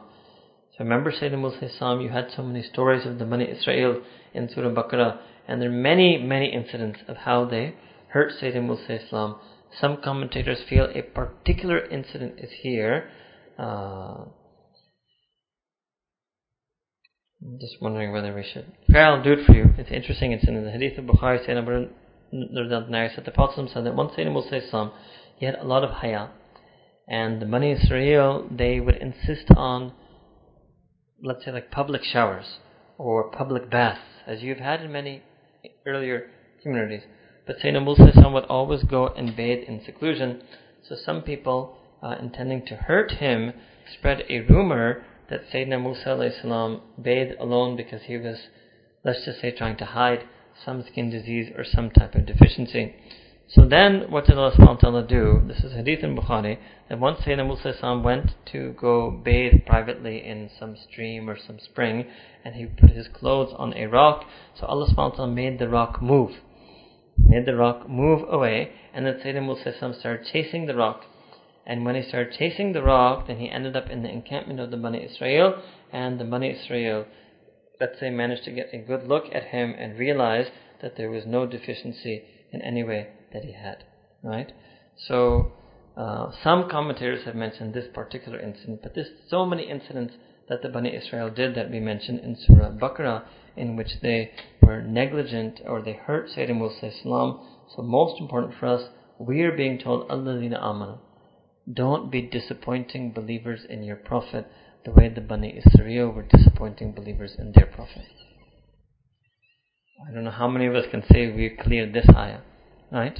Don't hurt and disappoint and let down Nabi Kareem Sallallahu Alaihi Wasallam the way those people let down and hurt and disappointed Sayyidina Musa alayhi salam. When Sayyidina Musa alayhi salam, وَكَانَ عِنْدَ اللَّهِ وَجِيهًا, and Sayyidina Musa alayhi salam was extremely honorable in the eyes of Allah subhanahu wa ta'ala. He was has a great rank in the eyes of Allah subhanahu wa ta'ala. Ya ayyuhalladhina amanu taqullaha wa qulu qawlan sadida, that O you who believe, you should fear Allah subhanahu wa ta'ala and you should speak truthfully. You should always speak, and your actions should be sound and your statements should be true. Why? يُصْلِحْ لَكُمْ أَعْمَالَكُمْ, Allah Ta'ala will correct your deeds for you. وَيَغْفِرْ لَكُمْ ذُنُوبَكُمْ, and Allah Ta'ala will forgive you for your sins. وَمَنْ يُطِعِ اللَّهَ, and whosoever obeys Allah subhanahu wa ta'ala, وَرَسُولُهُ, and whosoever obeys Sayyidina Rasulullah sallallahu alaihi wasallam, فَقَدْ فَازَ فَوْزًا عَظِيمًا, and that person will indeed have attained a great success. So this is also famous few ayahs in Quran that are often recited in khutbah, khutbatul Jummah, khutbatul Eid, khutbatul Nikah, and most of you will have heard these ayahs before.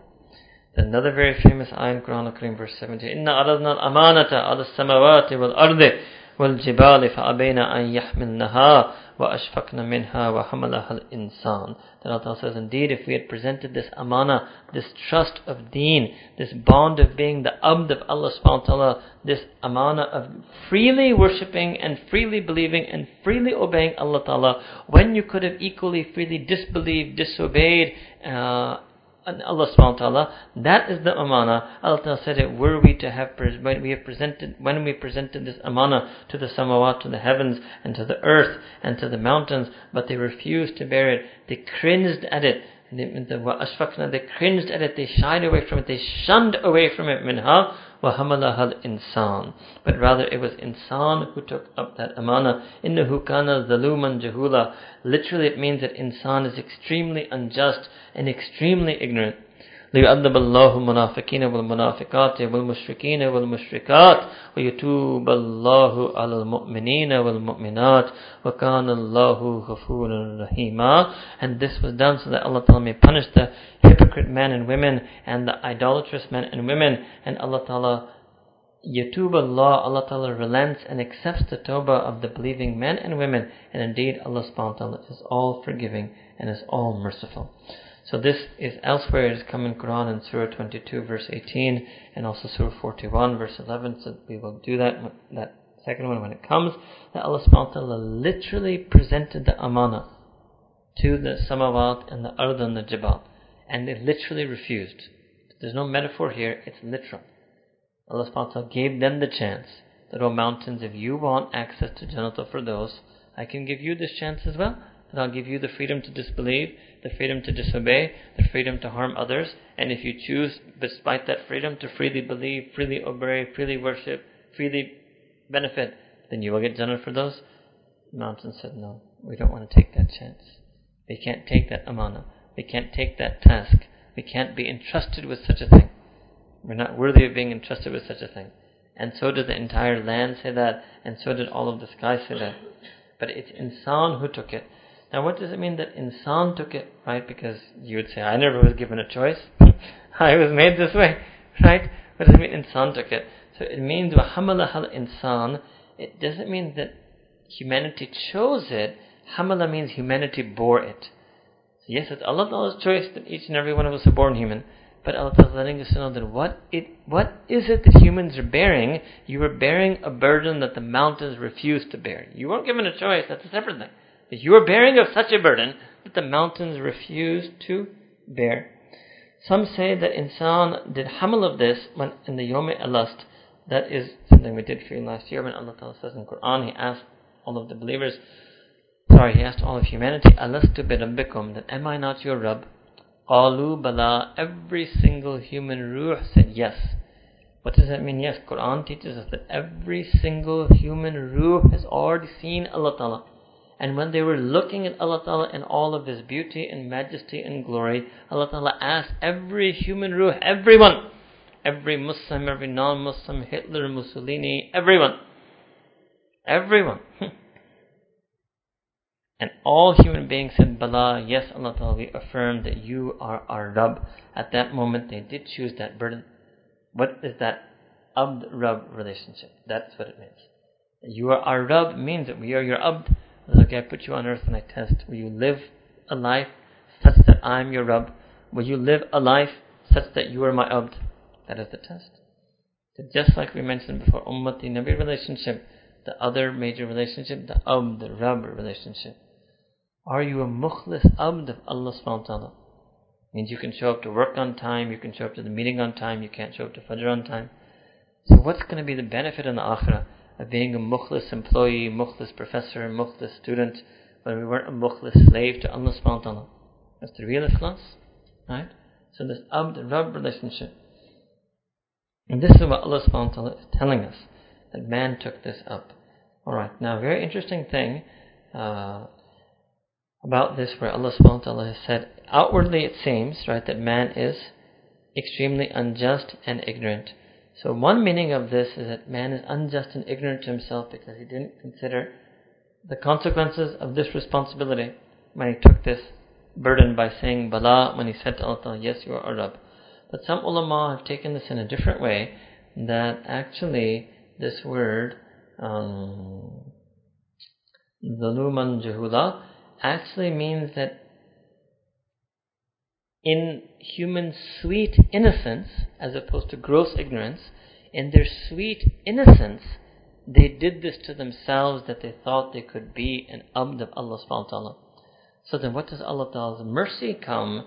Then what does Allah Ta'ala do? That He takes out the munafiqeen and mushrikeen, but for the mu'mineen, Allah Ta'ala enables them to be true to this amana by sending scripture and prophets, by sending kutub and anbiya, by teaching us even just Surah Al-Fatiha, Iyyaka na'budu.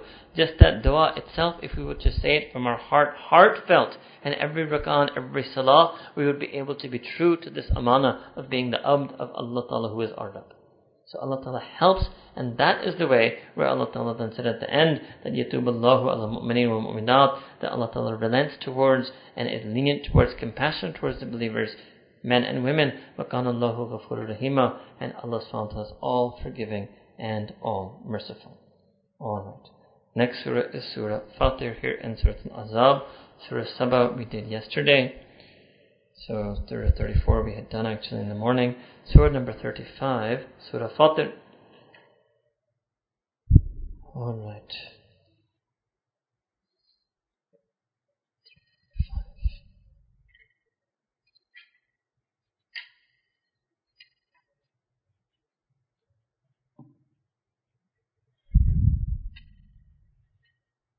Fatir means creator. Khaliq also means creator. What's the difference? So, just like you have the same iftar, right? So, futur. So, it means the beginning. So, iftar is the way you begin eating. You rupture the fast, but it's a beginning, right? So, Fatir really means the original creator. This is one of Allah subhanahu wa ta'ala's attributes, that He is the original creator. Fatir as-samawati wal-ard. So let's begin this surah. A'udhu billahi minash shaitanir rajeem. Bismillahir rahmanir rahim. Alhamdulillahi fatir as-samawati wal-ardi. So right there, the very first ayah has the reason why the surah is named Surah Fatir. All praise belongs to Allah subhanahu wa ta'ala alone, who is the originator, right? Originator or original creator of the samawat and ard, of all of the heavens and earth. Next, Ja'il al-malaika, that Allah subhanahu wa ta'ala is the one who made the angels rusulan, who made the angels messengers. So this is the second aspect. So the first thing is Allah Ta'ala created the physical universe, and then He sent the angels as messengers to bring revelation to the prophets, who are themselves messengers to the humanity who is going to live on that earth, which is the whole purpose of the creation of the entire universe. Okay, but rusulan أولي أجنحة مثنى وثلاث ورباع. Allah subhanahu wa ta'ala has made the angels their beings of wings, and what is their wings? They have double, triple, and quadruple wings. Then after that, Allah subhanahu wa ta'ala inna Allah yuzidu fil khalqi ma yasha. Allah subhanahu wa ta'ala increases in His creation whatever He so wants. So then He further increases His creation. Inna Allah ala kulli shay'in qadir. Indeed, Allah subhanahu wa ta'ala is all powerful over each and every single thing. So you have His being Fatir, then you have Him making the angels in the sense that I told you as messengers and that whole sequence of messaging, and then you have Allah subhanahu wa ta'ala increasing His creation, multiplying His creation, right? And then you have Allah Ta'ala being Qadir, that He is Qadir on each and every single thing. He has absolute power on each and every single thing. So what is the link between creation and Allah subhanahu wa ta'ala is the angels. They are the Rusul. They are the messengers of Allah Ta'ala, who He is emissaries of Allah, to whom He sends to the prophets, through whom He sends revelation to humanity. And there also is emissaries who sometimes do certain things in this physical creation. There are certain aspects of the governing of physical creation that Allah Ta'ala has deputed to those angels who are His emissaries. Now what does this mean? That Allah Ta'ala has created them with 2 and 3 and 4 wings. So in the hadith, Nabi Karim said, it's also in Bukhari, that the angel Jibreel had 600 wings. Allahu Alam, right? 600 wings may mean 600 wings, may mean 600 folds or levels or layers to his wings. Alright. It doesn't mean, and all of us probably have those Judeo-Christian images of the angel, which is like a human body but with wings instead of arms. It doesn't mean the angel looks like that, right? Wing may not even be anything remotely near to the wing of a bird or a plane. It may just be some other thing, right? So you cannot really physically, you cannot make a physical image or conceptualize of a physical image of an angel in your head just on the basis of this word wing, because that is not sufficient for us to understand the physical appearance of the angels. Ma yastahillahu lin-nasi min rahmat, that whatever Allah subhanahu wa ta'ala has granted people out of His mercy, whatever mercy He descends upon people, literally fatah means whatever mercy He opens up for them, فَلَا مُمْسِكَ لَهَا. There is no one who can withhold and take back that mercy. Alright? And similarly, وَمَا يُمْسِكْ, and whatever Allah Ta'ala withholds from people, فَلَا مُرْسِلَ لَهُ مِنْ بَعْدِهِ. There is no one who can send that mercy. There is no one who can deliver that mercy other than Allah subhanahu wa ta'ala. وَهُوَ الْعَزِيزُ الْحَكِيمُ, and Allah subhanahu wa ta'ala is almighty and all wise. Alright. What does this mean? So when Allah Ta'ala of His mercy wishes to send down Quran al-Kareem, send down Nabi al-Kareem sallallahu alaihi wasallam, all of the might of the kuffar in the world cannot stop this sending by Allah Ta'ala of Rahmatul lil Alameen, of the Prophet sallallahu alaihi wasallam, who is a mercy for all of the worlds. In other words, they will never be able to eradicate Islam, they will never be able to eradicate the deen, nor in the lifetime of Sayyidina Rasulullah, nor afterwards. They can never do that.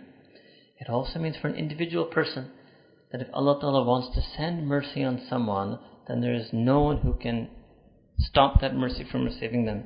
And if Allah Ta'ala has chosen to withhold His mercy, people may be able to give you material dunya, but they can never give you something which is the divine mercy. That is only and only Allah Ta'ala's ability to bestow. So, Ya ayyuhan nas, O humanity, Ya ayyuhan nas, udhkuru ni'matallahi alaykum, that you should remember the bounties and flavors and blessings of Allah Ta'ala on you. Hal min khaliqin ghayrullah, is there any being who created you except for Allah subhanahu wa ta'ala? Yarzukukum min as-samai wal ard, and He nourishes and sustains you from provisions from the sky as well as provisions from the earth. La ilaha illahu, there is no deity, no God except for Him. Fa anna tufakun, and so why is it that you were deceived?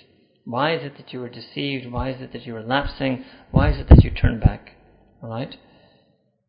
Here it is that you're being turned back by the dunya, by nafs, by shaitan, by makhluk. Either way, you're turning away from Allah subhanahu wa ta'ala. What is it in the world that has made you turn away from Him? Then Allah subhanahu wa ta'ala consoles Nabi Kareem sallallahu alaihi wasallam in verse 4, وَإِن يُكَذِّبُوكَ, that, O my Prophet, if they call you a liar.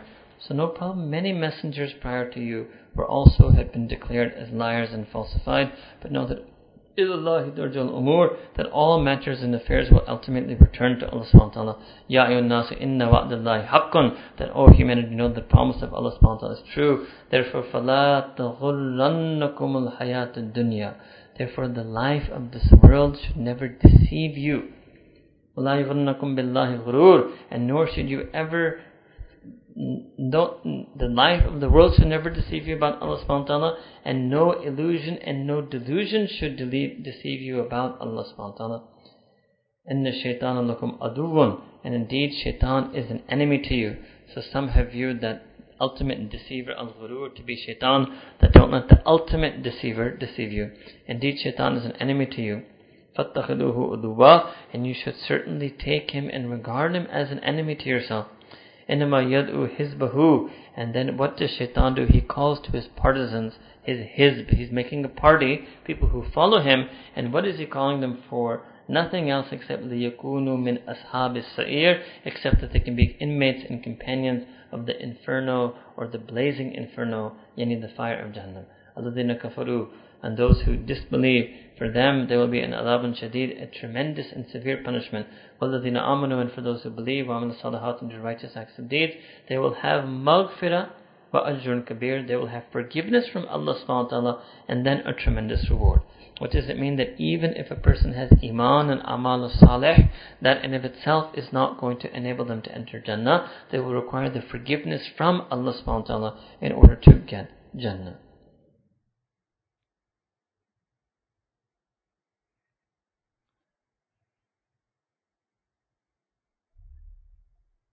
It's all pretty self-explanatory. Verse 9 onward. That person, for the one whose evil deeds have been made to seem good, have been beautified for him, then what does he do? Can he cause harm that have been beautified to him, such that he views them to be good? Allah Ta'ala leaves astray whomsoever He wants, and Allah Ta'ala guides whomsoever He wills. So let not your soul have remorse over them. Indeed, Allah Ta'ala has knowledge over what they do. Here was when فَلَا تَذْهَبْ نَفْسُكَ عَلَيْهِمْ حَسَرَاتٍ. Hasrat. that don't have hasrat over them. It's Allah subhanahu wa ta'ala who gave guidance. It means after you give the guidance to someone, if they don't follow the teaching of that guidance, then you should not feel undue remorse for them. Allah ta'ala knows what they do, Allah ta'ala knows what they commit, Allah ta'ala knows whom He wishes to guide. Wallahu alladhi arsala riyah, and Allah subhanahu wa ta'ala is that being who has sent down the winds which carry a cloud, and then Allah ta'ala wafts that cloud over to a barren piece of land, and then Allah subhanahu wa ta'ala revives the earth thereby after it had become dead. Ba'da mawtiha means by sending rain from that cloud. Kadhalika nushur, and this is exactly the same way the resurrection will be, that human beings will have died, but then Allah ta'ala will issue His command and cause them to be revived, and then when they are revived it will be just like they were before. So here Allah subhanahu wa ta'ala is basically mentioning His ability and showing that He is qadir and able and powerful to create a situation which is known as Yawm al-Qiyamah. Verse 10 onwards said, whosoever وَمَنْ كَانَ يُرِيدُ الْإِزَّةَ فَلِلَّهِ الْإِزَّةُ جَمِيعًا, that whomsoever wants izzah, whomsoever wants honor and grace and dignity, and izzah can also mean power, فَلِلَّهِ الْإِزَّةُ جَمِيعًا, but to Allah subhanahu wa ta'ala alone belongs all izzah. إِلَيْهِ يَسْعَدُ الْكَلِمُ الطَّيِّبُ, and to Allah subhanahu wa ta'ala ascends all the good word, the pure and noble statement ascends up to Allah subhanahu wa ta'ala. وَالْعَمَلُ الصَّالِحِ يَرْفَعُهُ, and the proper, the pious deed will raise up that kalimat tayyib to Allah subhanahu wa ta'ala. Alright. What is that pure word here? This is why sometimes we call it kalimat tayyibah. This is simply that statement, La ilaha illallah, the kalima of faith that a person has. But that iman is raised up to Allah subhanahu wa ta'ala, is propelled upwards by good deeds. So the more and more amal salih a person has, the more and more it's like you have more air under the hot air balloon, the higher the balloon will go. So just like that, a person will reach greater and greater heights and altitudes in terms of the qurb with Allah subhanahu wa ta'ala, in terms of daraja and jannah, the more and more amal they have below or propelling the iman that they have in their heart. So what does that mean? To be accepted by Allah subhanahu wa ta'ala, we need to have iman, and we need to have amal, we need to have good deeds that propel our iman up to Him.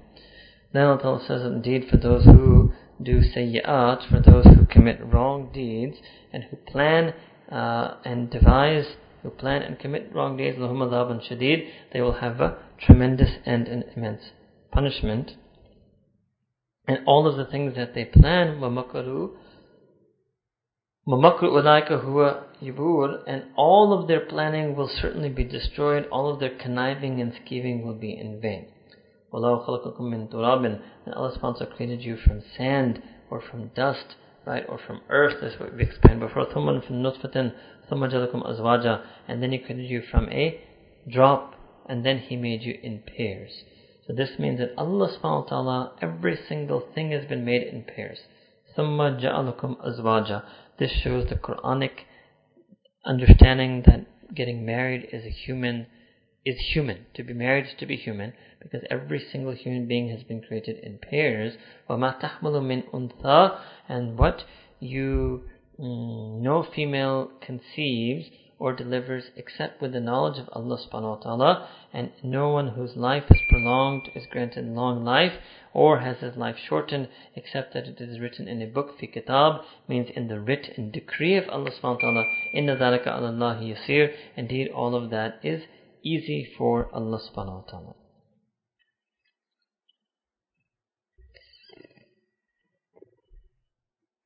Verse 12, this is something we've also done before, that even the two bodies of water are not the same. The one is fresh and sweet and palatable and quenching to drink, and the other is salty and bitter. But from each of these you eat fresh meat, and you extract jewels that you wear. What does it mean? That so from the waters that are salty, you will extract fish from salty waters, and there's also freshwater fish, there's also river trout, and there's also fish that are in the ocean. So from each of them you eat meat, each of them also their jewels, and that I don't know that much about, but I would assume pearls and other things are to be found in salt water and also in fresh water. So you extract jewels and ornaments that you wear. You will see ships who thereupon cleaving through or plowing through the waves of the water, so that you may seek the bounty and fazl of Allah subhanahu wa ta'ala, and so that you may walakum tashkurun, so that you may become people who are grateful. Allah subhanahu wa ta'ala enters the night into the day, and Allah enters the day into the night, and the night into the day, and Allah subjected the sun and the moon. Each one travels, each one is running for a definite term and an appointed term. This is Allah, ذَلِكُمُ اللَّهُ رَبَّكُمْ لَهُ الْمُلْكُ. This is Allah, Allah subhanahu wa ta'ala, who is your Rabb, and to whom all dominion and sovereignty belong. وَالَّذِينَ تَدْعُونَ مِن دُونِهِ, and all of those whom you call upon and supplicate and pray to instead of Him. مَا يَمْلِكُونَ مِن قِطِيرٍ, and they have no, min qitmir, they have not even the slightest drop of power. This we did for you before, that this is the skin that comes on the date seed, that thread, that white thread that comes when you take off the date from the seed. If you call them, in tad'uhum la yasma'u du'akum, they do not even hear your call. And even were they walau sami'u, even were they to hear, mastajabu, they would not be able to respond. Means they could not, mastajabu, they could not respond to your prayer. Means they would not be able to fulfill any of your requests. وَيَوْمَ قِيَامَةٍ يَكْفُرُونَ بِشِرْكِكُمْ, and on the day of judgment, they themselves would reject and refuse the shirk that you did of them. وَلَا يُنَبِّئُكُمْ مِثْلُ خَبِيرٍ, and none can inform you in the way, no one can tell you like Allah Ta'ala, as no one can tell you about these realities like the one who is informed, like Al-Khabir, means like the way Allah subhanahu wa ta'ala can tell you about these things. Verse number 15. Ya ayyuhan nas wa antumul fuqara'u ila Allah, that O you who believe, O humanity, each and every one of you are faqir, are tremendously needy and utmost needy for Allah subhanahu wa ta'ala. Wallahu huwal ghaniyyul hamid, but Allah subhanahu wa ta'ala himself, He is al-ghani, is absolutely independent, al-hamid, He is praiseworthy. This is an important ayah of Quran al-Kareem, another famous ayah, that we are faqir. This is what sometimes we call Quranic humanism. Quranic humanism. Quran has defined a human being as opposed to secular humanism. This is the ultimate way to show you how secular humanism has been designed as the antithesis to Quran. Quranic humanism, Ya ayyuhan nas, O each and every single person. Insan is humanity, nas is people. Antumul fuqara'u illallah. Each and every one of you ultimately, direly, desperately needs Allah subhanahu wa ta'ala. Secular humanism, you don't need God. That's the first line of secularism. You don't need God. You don't need God personally. You don't need God. You don't need to worship. You don't need to believe. You don't need to obey, etc., etc. Quranic humanism, human beings need God, not just mu'mineen.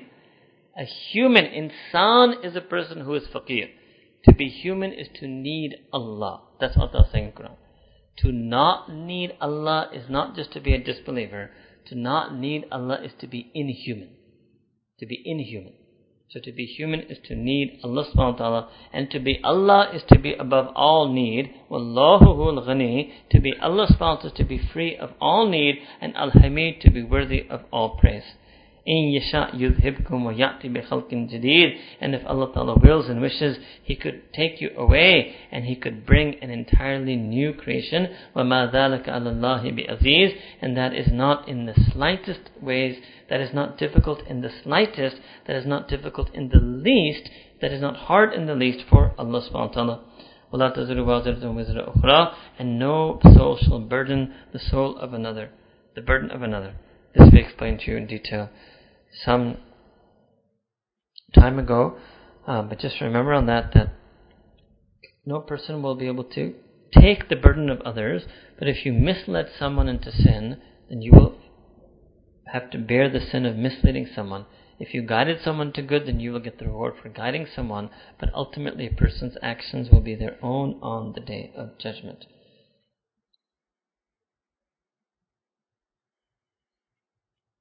If any person who is weighed down by their burden calls for help with his burden, means calls for assistance in the carrying of the burden, nothing will be lifted from him. Even if it is their close relative who he calls, even the close relative will not be able to lift any of their burden from them. You can only warn those who inwardly fear their Rabb and regularly pray. So what is this? Allah saying, إِنَّمَا تُنذِرُ الَّذِينَ يَخْشَوْنَ رَبَّهُمْ بِالْغَيْبِ. You can only be a warner to those who fear their Rabb bil-ghayb, in the unseen. وَأَقَامُوا الصَّلَاةَ, and those who pray their salah, وَمَنْ تَزَكَّى, and those who purify themselves, فَإِنَّمَا يَتَزَكَّى لِنَفْسِهِ, they do their tazkiyah for the benefit of their own self, وَلِلَّهِ الْمَصِيرُ, and to Allah Ta'ala belongs the return. What does this ayah mean? Very important. It means that a person has to have two basic characteristics. If a person wants to know that, okay, look, when will I reach the point that I'm beyond reach? What is that point that if I cross that point, I can hear Quran, it won't even move me? What's that point? If I cross that point, then I can hear the hadith of Prophet, won't move me. What's that point? When is my heart going to be numbed? This is the point. You have to have two things in order for the warning to reach you. It's the warning of Quran, warning of the Prophet, or anybody who is warning you on the basis of Quran and Sunnah. You need two things to remain receptive. And if you lose those two things, you could stop being receptive. Number one was fear of Allah subhanahu wa ta'ala. الَّذِينَ يَخْشَوْنَ رَبَّهُمْ بِالْغَيْبِ. Fear of Allah. That person who becomes fearless, then they're beyond warning. What are you warning them of, right? That person who becomes fearless. So if in our heart a person no longer feels any fear of Allah subhanahu wa ta'ala, if they say, no, I think months have gone by before I actually felt the emotion of fear. What is that feeling? You will know when you feel it. You will be able to recognize what that feeling is, to be afraid of Allah subhanahu wa ta'ala. And if you don't know what it is, it means you haven't felt it. There are no words I can say that will make you feel it, make you know what that feeling is. Right? You have to feel it. So if a person no longer fears Allah subhanahu wa ta'ala, they're pretty much beyond reach. All the warnings of Quran and Hadith will just fall on deaf ears, will fall on a numb heart. So they have to fear Allah. And second, وَأَقَامُوا الصَّلَاةَ, they have to keep praying. So if you say, I don't know, I'm really slipping, I'm going far from deen, what should I do? You say, okay, make sure you do two things. Make sure you never stop doing these two things. Make sure you never let go of these two things. Always fear Allah subhanahu wa ta'ala and keep your salah. As long as you stick to these two things, there's still hope. Ki baki sab kuch khopre mein aa jayega. There's still hope that the rest of it will affect you. But if you leave these two things, then you could become hopeless, beyond the reach. And this is initially being told to the Prophet ﷺ that they will be beyond your reach.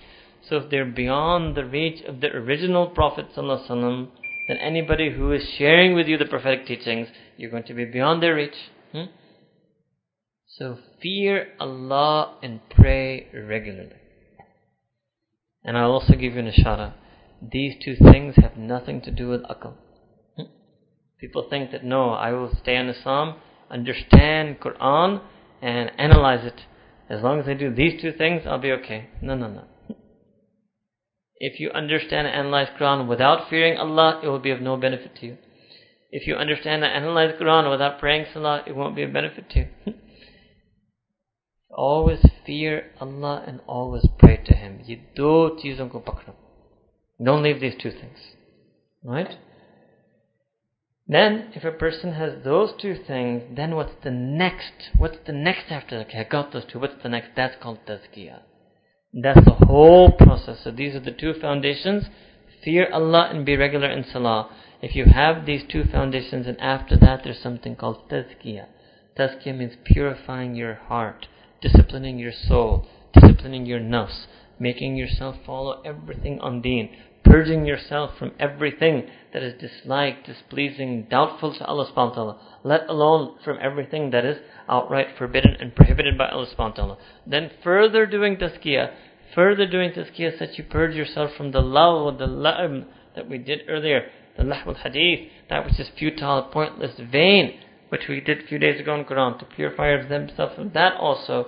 So then Allah says about that person, وَمَنْ تَزَكَّى فَإِنَّمَا يَتَزَكَّى لِنَفْسِهِ. And that person who does their tazkiyah, they do it only for their own benefit, to their own benefit.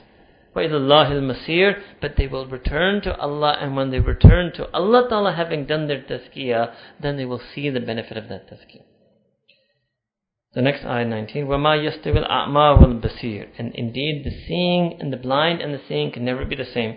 Now here Allah doesn't mean literally. The rabt in this means that the person who is blind to Quran, blind to deen, blind to the Sunnah of Nabi Kareem Sallallahu Alaihi Wasallam, and that person who is seeing it, these two can never be the same.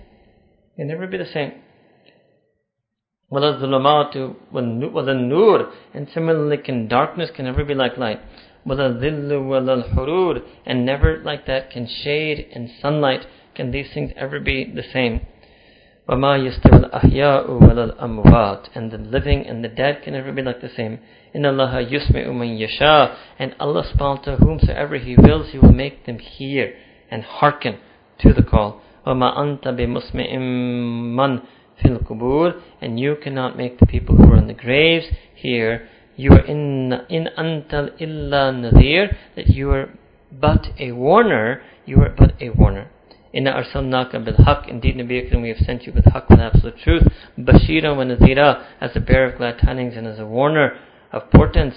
Wa im min ummatin illa khala fiha nadhir, and indeed every single ummah, there has not been an ummah that has passed except before you, except that a nadhir, a warner, was sent to them. If they falsify you, then know that those who came before them also repudiated and falsified the messengers that came to them with proofs and scriptures, and Bizubur and the Psalms, in its reference of saying the Psalm of the Kitab al-Munir, and came to them with an illuminating scripture and book. And then I Allah subhanahu wa ta'ala, seized the disbelievers and took them to task. فَكَيْفَ كَانَ نَكِيرٌ, and look how intense indeed was my disapproval and punishment of them. Right? Okay.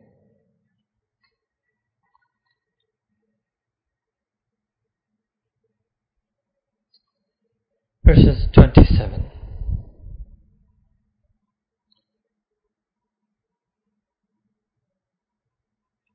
Alam tara anna Allah anzala min as-sama'i ma'a, that you do not see that Allah Ta'ala has sent down rains from the sky.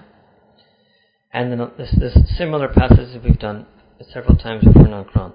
And then Allah Ta'ala extracts thereby produce and fruits of various colors, and from the mountains are streaks of white and red, varying in their hue, and shades that are of the deepest and extremest black. And so similarly among humans, right, means in the landscapes that you see, you will see many colors in landscapes. 28, وَمِنَ النَّاسِ, and similarly from amongst human beings and creatures that crawl and animals that are on this earth, they also have a variation and they differ in their colors, and in the same way. And the ones who are amongst Allah Ta'ala's servants, إِنَّمَا يَخْشَى اللَّهَ مِنْ عِبَادِهِ الْعُلَمَاءِ, and from the ulama, from the ibad, those who fear Allah subhanahu wa ta'ala, or those who have ilm, inna Allah azizun ghafur, indeed Allah Ta'ala is almighty, is most forgiving. Alright, very important ayah here as well. This shows that who are the ulama and what's the effect of ilm of deen. Again, it goes back to that master attribute of fear of Allah subhanahu wa ta'ala. So the master attribute is fearing.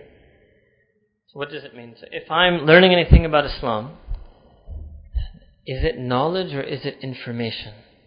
Is it ilm or is it ma'lumat? Ilm is a nur. Sayyidina Rasulullah sallallahu alaihi wasallam, al-ilmu nurun, that knowledge is a nur. When do we know that what we're learning is ilm that is a nur? When it increases us in our fear of Allah subhanahu wa ta'ala. And if we hear things but our fear of Allah doesn't go up, then it's not knowledge, it's just information.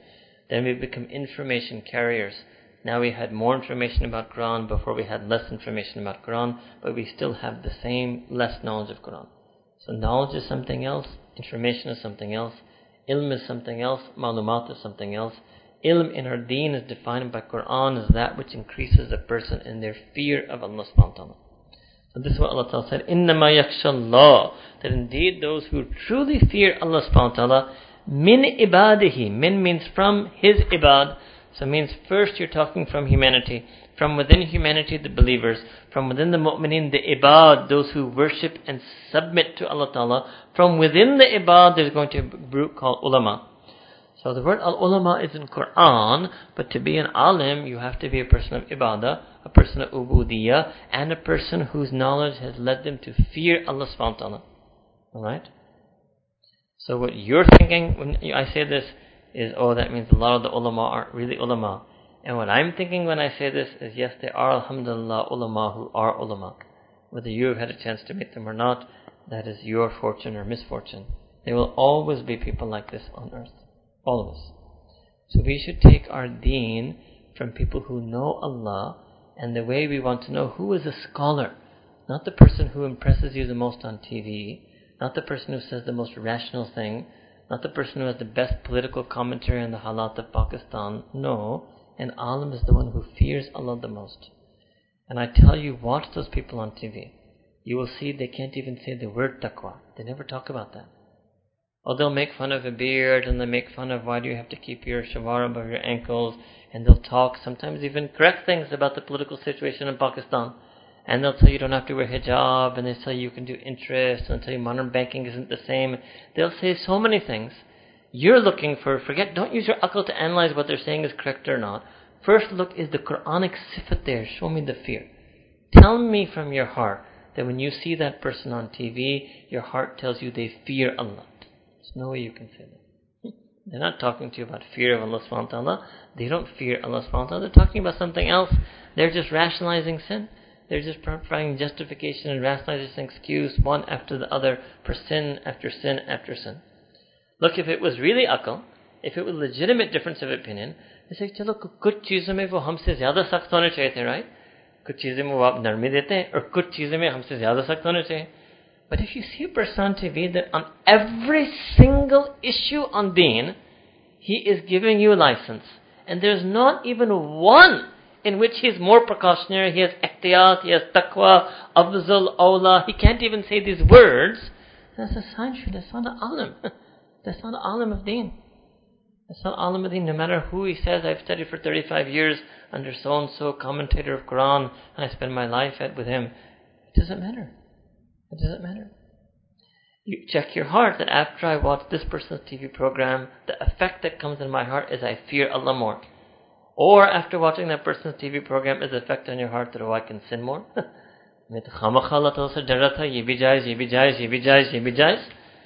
What is the effect that person has on you? Your fear of Allah goes up or your fear of Allah goes down? It's your choice, right? It's your choice. But it's amazing to me how otherwise intelligent and good people have been fooled when it comes to their deen. They're not fooled when it comes to medicine, they're not fooled by real estate agents, but they get fooled when it comes to their deen. Right? So again Allah Ta'ala said, إِنَّمَا يَخْشَى اللَّهَ مِنْ عِبَادِهِ الْعُلَمَاء, that those who truly fear Allah subhanahu wa ta'ala from amongst His worshipful servants and slaves are those who have ilm about Allah subhanahu wa ta'ala. So this is the real ulama. Imam al-Ghazali rahimahullah ta'ala, he used to use this ayah, and countless times he used to address the scholars of his time and say, you are the people who should fear Allah, and the real scholar is the one who fears Allah subhanahu wa ta'ala. Right? Why is this, by the way? Let me explain to you another way. The more you know Allah, the more you fear Allah. And you see it in Sahaba Ikram. Allahu Akbar, Sayyidina Abu Bakr Siddiq radhiyallahu anhu, so terrified of Allah subhanahu wa ta'ala. He is Siddiq, he is the lover and beloved of the Prophet. Sayyidina Abu Bakr is mentioned in Quran, right? But when he was passing away, what did he say? He said, Kash mein koi ghas ka tinka hota. I wish I was just a blade of grass. I wasn't a human, so that my hisab wouldn't be taken. And he knows what type of life he lived. He didn't lead a life of sin. He lived a life of purity, but he feared Allah Ta'ala so much. Right? The more you know Allah, yes, the more you know Allah, the more you love Allah. But also the more you know Allah, the more you fear Allah subhanahu wa ta'ala. Right? This is our deen. And anyway, you had it above that was the primary attribute, one of the two, that you must fear Allah and you must remain steadfast on salah.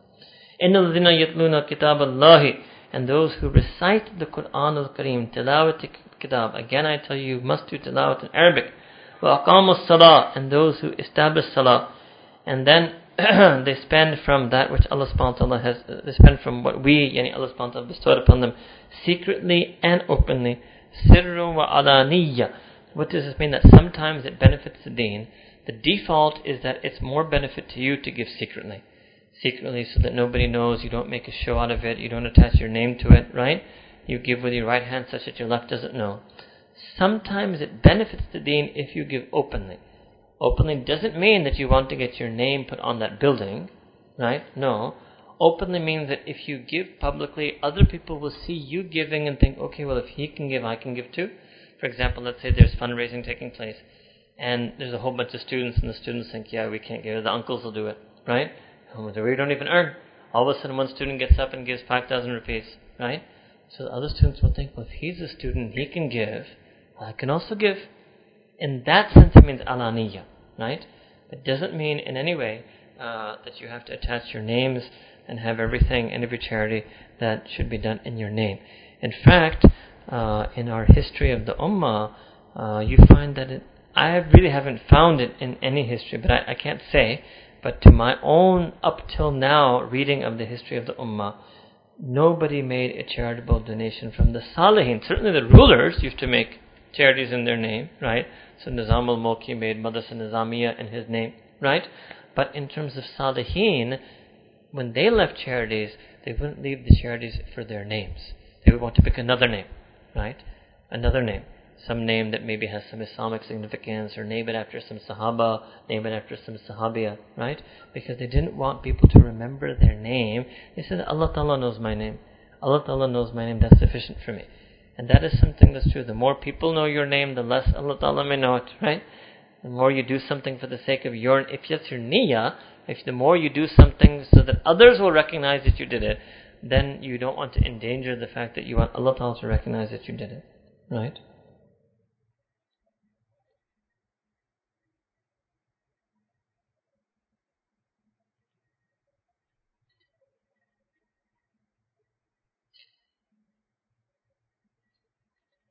Okay, so people who recite Quran al-Kareem, who are regular in Salah, and who spend from that which Allah has given them secretly and openly, يَرْجُونَ تِجَارَةً لَن تَبُورُ, that they are hopeful of a tijara, hopeful of a trade that will never be in loss, means that they're hopeful that when they come to Allah on the Day of Judgment, right, they will find that what they sent ahead of them is multiplied. They're investing in the most profitable business, which is called akhirah, right? That's what it means. We put it in a loose, idiomatic English translation. لِيُوَفِّيَهُمْ أُجُورَهُمْ وَيَزِيدَهُمْ مِنْ فَضْلِهِ, so that Allah subhanahu wa ta'ala may grant them their due entirely, their reward, and He may give them more than that from His fadl, from His divine bounty. Indeed, إِنَّهُ غَفُورٌ shakur. Indeed, Allah subhanahu wa ta'ala is all forgiving, most appreciative. So here this is another pairing of Quran, Ghafur and Shakur. What does that mean? So Allah Ta'ala is Ghafoor, He will forgive them. Perhaps Allah subhanahu wa ta'ala will forgive them because of that charity. Allah Ta'ala will forgive them for their sins. So first thing will happen, Allah Ta'ala will wipe away their sins, Ghafoor, because of the charity. And then Shakur, Allah will give them sawab for that charity.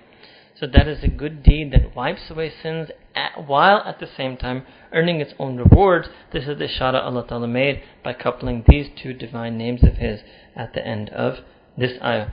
Verse 31. وَالَّذِي أَوْحَيْنَا إِلَيْكَ مِنَ الْكِتَابِ هُوَ الْحَقُّ مُصَدِّقًا لِمَا بَيْنَ يَدَيْهِ إِنَّ اللَّهَ بِعِبَادِهِ لَخَبِيرٌ بَصِيرٌ. That indeed what we have revealed upon you, Nabi Kareem Sallallahu from this book, the scripture, Quran, هُوَ الْحَقُّ, it is absolutely true. مُصَدِّقًا, it is confirming and further verifying that which is already in front of you, yani the previous scriptures that have come before it. إِنَّ اللَّهَ بِعِبَادِهِ لَخَبِيرٌ بَصِيرٌ. Indeed, Allah subhanahu wa ta'ala is لَخَبِير, is surely and certainly all informed and all watching over His ibad. Right? Now, what does this mean? Allah is generally Khabir and Basir. Here Allah subhanahu wa ta'ala is mentioning specifically over His ibad. So this is a sense, and you find those of you who are studying Arabic grammar, Lam is for Taqeed, La Khabirun, La Khabirun Basir. So it means Allah Ta'ala is extra informed. Again, obviously, if you think about your akal, there's no difference. Allah is equally informed about everyone. But it's a sense of intimacy. That's what Allah Ta'ala is conveying here. Allah Ta'ala is Khabir and Basir over everyone.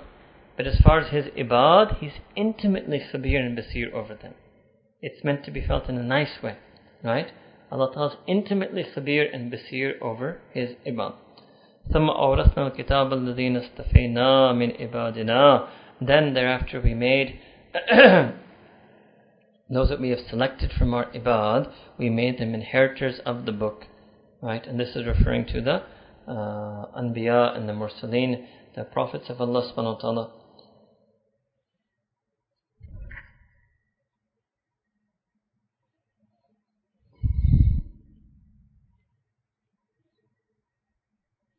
The prophets of Allah subhanahu wa ta'ala, but secondly, here Allah ta'ala is also reaching out to that group of people who are called Ahl Kitab. Right, and here Allah ta'ala is showing them that, look, you your Prophet, who had passed, let's say in the case of Isa, some 600 years before the Prophet, he was the one who received the Bible, the Injil, the book. But you, by proxy, by niyaba, you were termed as Ahl Kitab, as an honor to you that you are from that community whose forefathers were the companions of Isa Islam, to whom was revealed the Injil, the book. So Allah is trying to reach out to them, right? That this is something Allah selected you for. So the Christians should feel that we were selected for Christianity, and now we are fortunate enough to be Christians who are living at the time of the last and final Prophet ﷺ, so now we can be selected for Islam also. This is the sense, or this is why Allah subhanahu wa ta'ala is saying this, saying it in this particular way over here. But what happened? But some of these Ahl Kitab, وَمِنْهُمْ ظَالِمٌ لِنَفْسِهِ, some of them are those who have wronged their own self. وَمِنْهُمْ مُقْتَصِدٌ, while there are some who were people of determination. What does it mean? People who have determined the straight course for them. Some people may translate this as moderate. I would not. Some of them are mediocre. Some of them are mediocre. Some of them who are the one. Some of them. There are some who have determined and set the right course for themselves, right? وَمِنْهُمْ سَابِقٌ بِالْخَيْرَاتِ, and then there are those who have outdone and outstripped others in doing good deeds بِإِذْنِ اللَّهِ, with the hukm of Allah subhanahu wa ta'ala.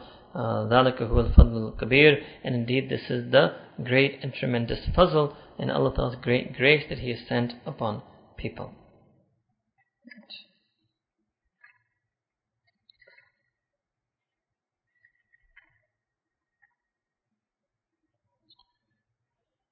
This is referring to, then you have three categories here, right? Those who oppressed and wronged themselves, meaning they were sinners. Those who set themselves on the right course, but they didn't fly on it. So maybe you could call them mediocre or moderate in that sense. I don't want to use the word moderate because moderate has too much of a connotation in English in Pakistan, right? They set themselves on the right course, but they're not outperforming, they're not excelling in it, non-excelling, right?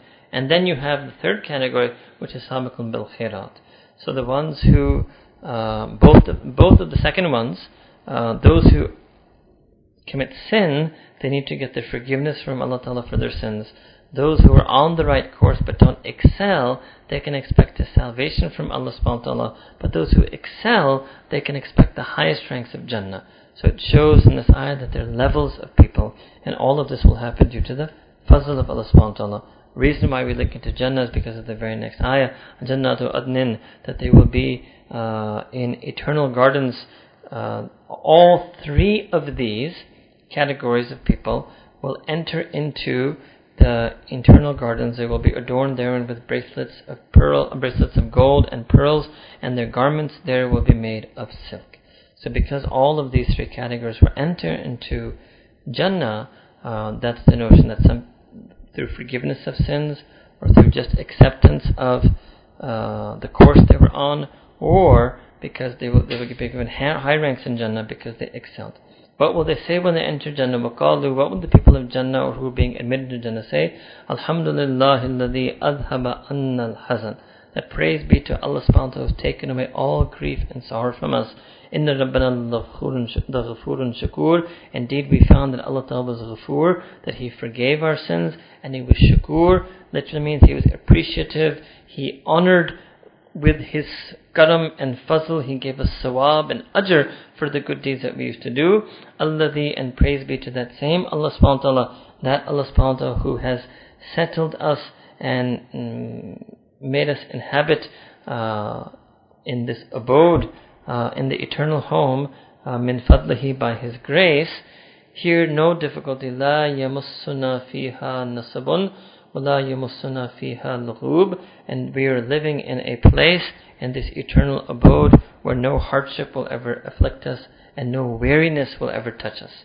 It means we will never have any exertion, any difficulty, any hardship, nor will we have any fatigue, any weariness, any tiredness. So this is the notion.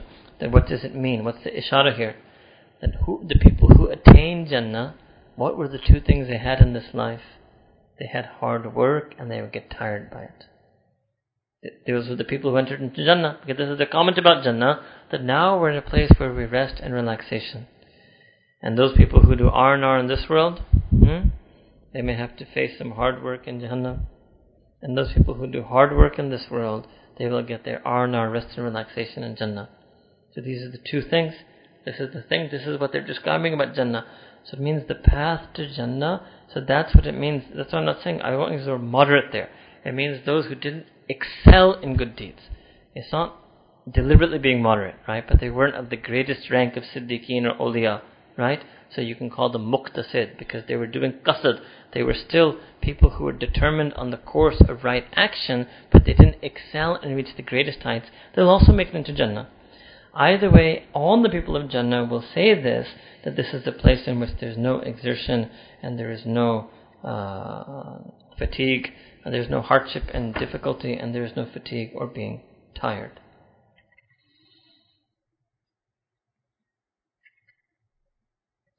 Verse number 36. وَالَّذِينَ كَفَرُوا, and as far as those who disbelieve, what will they have? لَهُمْ نَارُ جَهَنَّمْ, they will have the fire of the hell. لَا يُقْضَى عَلَيْهِمْ, and no decree will be ever passed. It will never be decreed that they will pass away. It will never be decreed that for yamutu that they should pass away. It means death will never be decreed for them. Nor وَلَا يُخَفَّفُ عَنْهُمْ, nor will the agony of that torment ever be lightened and reduced for them.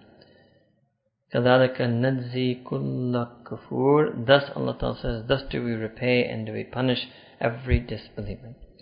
And they will beg for help therein, and they will ask, رَبَّنَا أَخْرِجْنَا نَعْمَلْ صَالِحًا بِغَيْرِ الَّذِينَ كُنَّا نَعْمَلْ, that Allah Ta'ala take us out and we will go back and do good deeds, not like the things that we used to do. We will act righteously and we won't do what we used to do. But then Allah Ta'ala will say to them that أَوَلَمْ نُعَمِّرْكُمْ, that did we not give you a long enough life? Did not we give you sufficient age in life?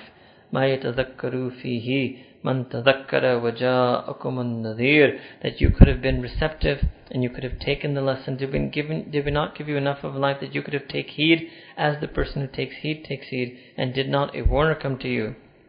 فَذُوقُوا مَا لِلظَّالِمِينَ مِن نَصِيرٍ, and you should taste the punishment of the fire of Jahannam, and know that the oppressors and the wrongdoers will have no savior, no helper in Jahannam. Right? Here, this is the basic message of Quran al-Kareem, this concept of Jannah and Jahannam. So when the ayat about Jannah and Jahannam are recited or read, then our feeling in our heart should be that Allah subhanahu wa ta'ala, we can only want Jannah, and we cannot in any way, we have no ability to withstand even the slightest second in Jahannam. Right? And we should make our life in such a way that every step in our life is a step taken towards Jannah, and every step in our life is a step that is taken away from Jahannam.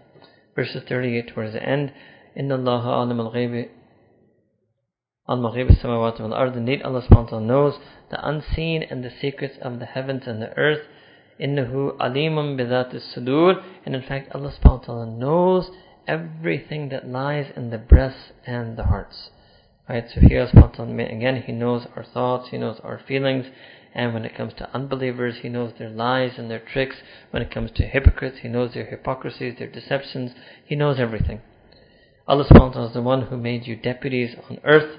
Whomsoever disbelieves, then his kufr will be to his own detriment, and the kufr of the kuffar will only increase the wrath of the Rabb upon them, and the kufr of the kuffar will only increase them in their loss. Say to them that رَأَيْتُمْ شُرَكَاءَكُمُ الَّذِينَ يَدْعُونَ مِن دُونِ اللَّهِ, that tell me, have you seen, say to them that have you seen your idols to which you pray instead of Allah subhanahu wa ta'ala? Show me what they have created on earth, or show me that do they share a partnership with Allah subhanahu wa ta'ala in the heavens, or have we given them a book or scripture from which they have some proof and evidence for the shirk that they do? No, in fact the ظالمون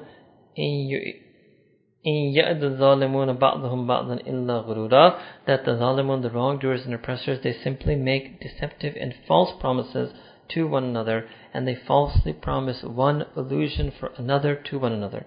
Means they just spreading mischief and spreading lies, and they deceive each other into disbelief. Allah subhanahu wa ta'ala is that being who holds up the heavens and the earth, lest that they should fall and fail. And if they should fail, then no one else will be able, there will be no other being that can hold them up. Indeed, innahu kana haliman ghafura. Allah subhanahu wa ta'ala is all tolerant, is halim, withholds his punishment, and is ghafur, and is all forgiving. Right. Verse 42. They take oath by Allah subhanahu wa ta'ala, and they take the most binding oath by Allah subhanahu wa ta'ala, that if a warner came to them, they would be better guided than any of the peoples. But when the warner did come to them, that only increased their irresponsibility. Right? So this can be referring to the, number one, the Ahl Kitab who were supposedly waiting for the Prophet ﷺ, but it also refers to the Mushrikeen of Makkah Mukarramah, because when the Mushrikeen used to meet these Jews and Christians who kept coming to settle in Medina Munawwarah, or when the Mushrikeen of Makkah used to travel to Sham, so all of the Jews and Christians, not all, but many of the ones they met, would tell them that, oh, you are from that place, Makkah, Medina, you are from that place where the last prophet will come. So the kuffar of the Quraysh would tell the Jews and Christians that, oh, we are from the place, we didn't know that, we're from the place where the last prophet will come. Okay, if he comes, whenever he comes, we'll accept him. So before the Prophet came, they would actually tell the Jews and Christians that we're so honored and happy that the last prophet will be from the Arabs, and you're saying he's going to come in our area, and when they come, we promise that we will accept him. And that's what they would tell the Jews and Christians, right? And in fact, sometimes they would make that promise to justify not accepting Christianity, because until the Prophet came, Christianity was risen at the time, that no, we're going to accept the prophet that you say is coming to us.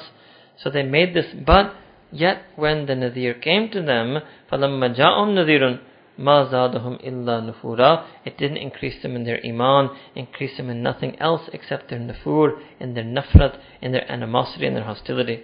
And that animosity and hostility is why? Because istikbaran fil ard, because they are arrogant on earth. وَمَكْرَ سَيِّئ, and they are conniving and scheming evil on earth. And Allah says, but this conniving of evil will encompass no one, it will encompass only those who devise those schemes themselves. So it means that they're only begetting an evil that will come back to haunt them. To the regard anything but the way of the ancients, you will find, Nabi Akram, you will find no changing. Same thing here, that you will find وَلَن تَجِدَ لِسُنَّةِ اللَّهِ تَحْوِيلًا. Here means you will find, the word was tabdil, here is tahwil. It literally means, like in Urdu you would say perna. There is no averting the way of Allah subhanahu wa ta'ala. You will not be able to divert or avert anything in Allah subhanahu wa ta'ala. So وَلَن تَجِدَ لِسُنَّةِ اللَّهِ تَبْدِيلًا, that you will not be able to find any change in Allah Ta'ala's ways. وَلَن تَجِدَ لِسُنَّةِ اللَّهِ تَحْوِيلًا, and then you will not be able to find any diversion or diverting, or you could even say any adjustment in the ways of Allah subhanahu wa ta'ala. So that's even stronger if we were to use the English word no change and no adjustment. So this is the way Allah subhanahu wa ta'ala is. And part of this also means that Allah subhanahu wa ta'ala will always punish the disbelievers. There will be no change in that. There's nothing that can avert and divert that punishment from them. There is nothing that will adjust Allah Ta'ala's decision to punish them. Verse 44, as Allah Ta'ala said several times already in Quran, that have they not traveled the earth and seen what was the result and the outcome of how those people ended up who had been before them, even though they were more powerful than they are. Indeed, Allah subhanahu wa ta'ala is such that nothing in the samawat and ard can thwart him in any way, but Allah subhanahu wa ta'ala is all-knowing and He is all-powerful. Verse 45, last verse of the surah, is if Allah subhanahu wa ta'ala were to take man to task or to punish human beings for every single thing. This I told you this ayah was coming. وَلَوْ يَأْخُذُ اللَّهُ النَّاسَ بِمَا كَسَبُوا, that if Allah subhanahu wa ta'ala was to punish humanity بِمَا كَسَبُوا, for what they do, مَا تَرَكَ عَلَى ظَهْرِهَا مِنْ دَابَّةٍ, then there will be no single creature left to walk on the face of this earth. Means then Allah Ta'ala would punish everyone. If it wasn't for Allah's mercy and forgiveness, it was just punishment, that whatever mistakes and evil sins that humans do, Allah Ta'ala would punishment for that, there would be no one left on the face of this earth. Literally means the back of this earth, Zahra, but it means on the surface of this earth. But it's Allah Ta'ala, He's Ghafur, He's Halim, He withholds His punishment even though He's able to punish. He's forgiving and merciful. He's At-Tawwab, He accepts people's tawbah. Then He enables them to do hasanat, that can wipe good deeds, that can wipe away the effect of their sins. But if Allah Ta'ala had wanted, He could have also been such a Allah and Lord over us that He could have punished everyone for everything that everyone did. And Allah says if He did that, then there wouldn't be anybody left on this earth. And it could also be understood if you address it to disbelievers, that look, if Allah subhanahu wa ta'ala punished you for your disbelief, yes, the punishment would come. That when you're saying, when is the punishment going to come? None of you would be left on this earth. However, وَلَكِنْ however, يُؤَخِّرُهُمْ إِلَىٰ أَجَلٍ مُسَمَّى. However, Allah subhanahu wa ta'ala defers them, gives them respite and reprieve until a known and fixed and appointed certain time. فَإِذَا جَاءَ أَجْلُهُمْ. And when that appointed time comes, when their term is up, then what will happen? فَإِنَّ اللَّهَ كَانَ بِعِبَادِهِ بَصِيرًا. Then Allah subhanahu wa ta'ala is ever watchful over His ibad. Alright. Here this ends Surah number 35. Surah 36, Surah Yasin. This surah has been called by Nabi Kareem Sallallahu the heart of the Quran. Heart of the Quran. Means that if you recite this surah, it's as if you've recited the whole Quran, in terms of the impact it will have on you, in terms of the blessings you will get. Many of you know many of the fadail of the surah. Once we did a very detailed tafsir of the surah, that is also, I think that's also available online. So we're going to do it a bit briefly today. A'udhu billahi minash shaitanir rajeem. Bismillahir rahmanir rahim. Yasin wal Qur'anil Hakim. First word in this surah is Qur'an. After the wow, first word in the surah is Al-Qur'an. So here Yasin, as we've told you before, only Allah Ta'ala knows best what this word means. But Qur'an al-Hakim, Allah subhanahu wa ta'ala is, the wow is for qasam, means Allah Ta'ala is taking an oath by the Qur'an al-Karim.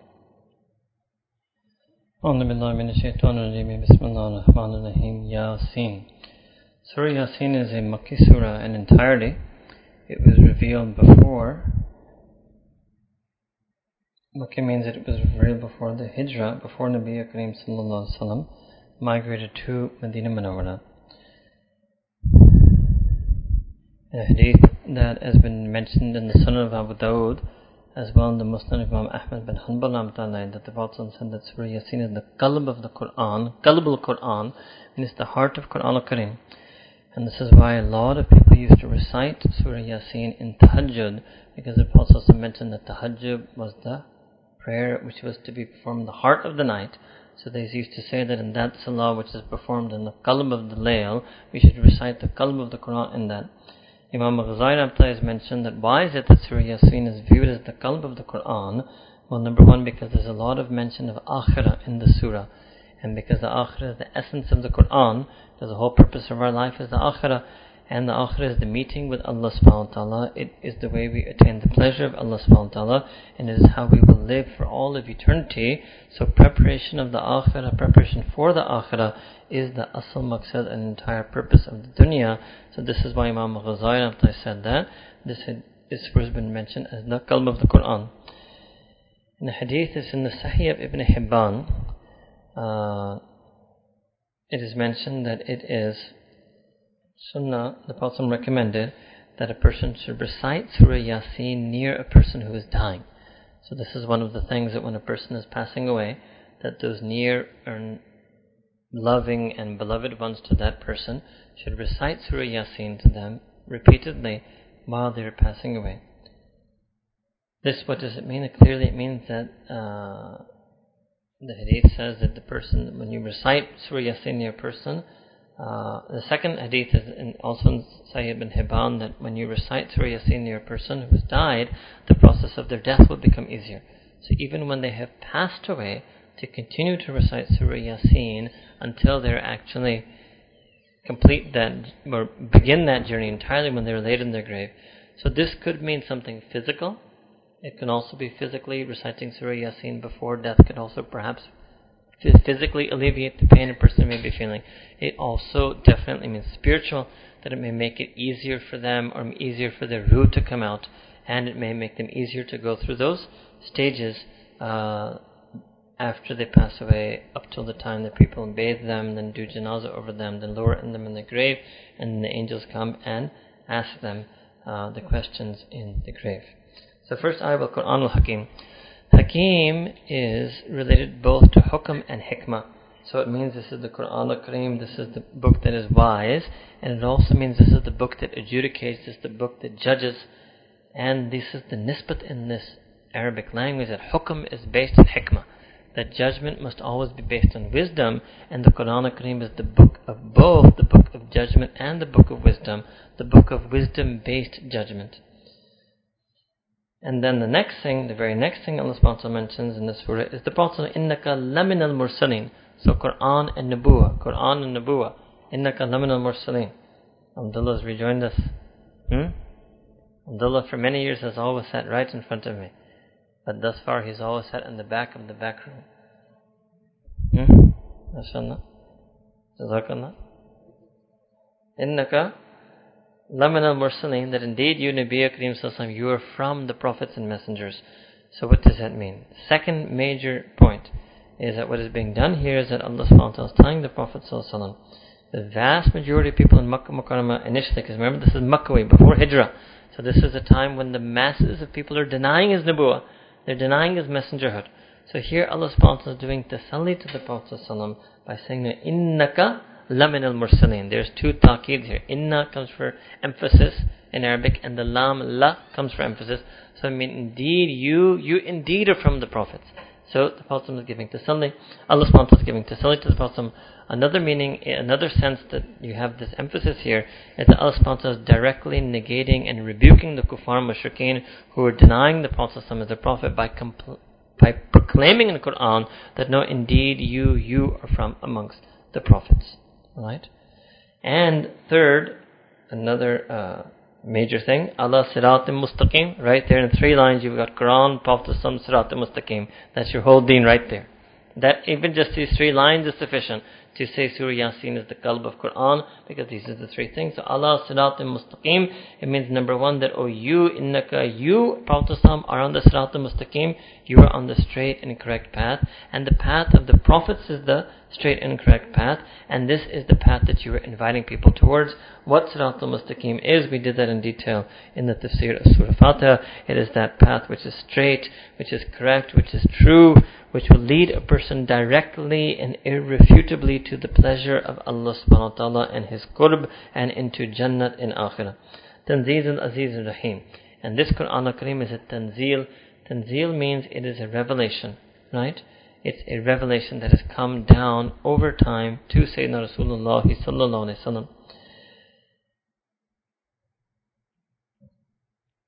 Al-Aziz and Al-Rahim. Al-Aziz is Allah subhanahu wa ta'ala, the Almighty One, and Al-Rahim is the All-Merciful One. So the first thing Allah ta'ala is affirming that the Quran al-Kareem is something that has been revealed by Allah subhanahu wa ta'ala to Sayyidina Rasulullah sallallahu alaihi wasallam. So first Allah ta'ala swears by His book, Quran al-Hakim. Then Allah subhanahu wa ta'ala mentions the Nubuwwah of Nabi Kareem sallallahu alaihi wasallam. And then He mentions the Quran as being sent. So what does that mean? You would normally thought that first mention the Quran, then mention Quran as Tanzeel, revealed to the Prophet, and then mention the Prophet as the person the Quran is revealed to. So here the Mufassirun have said that Allah Ta'ala mentioned Mursaleen first and Tanzeel second, because in some ways, prophets are more important than revelation. Yes.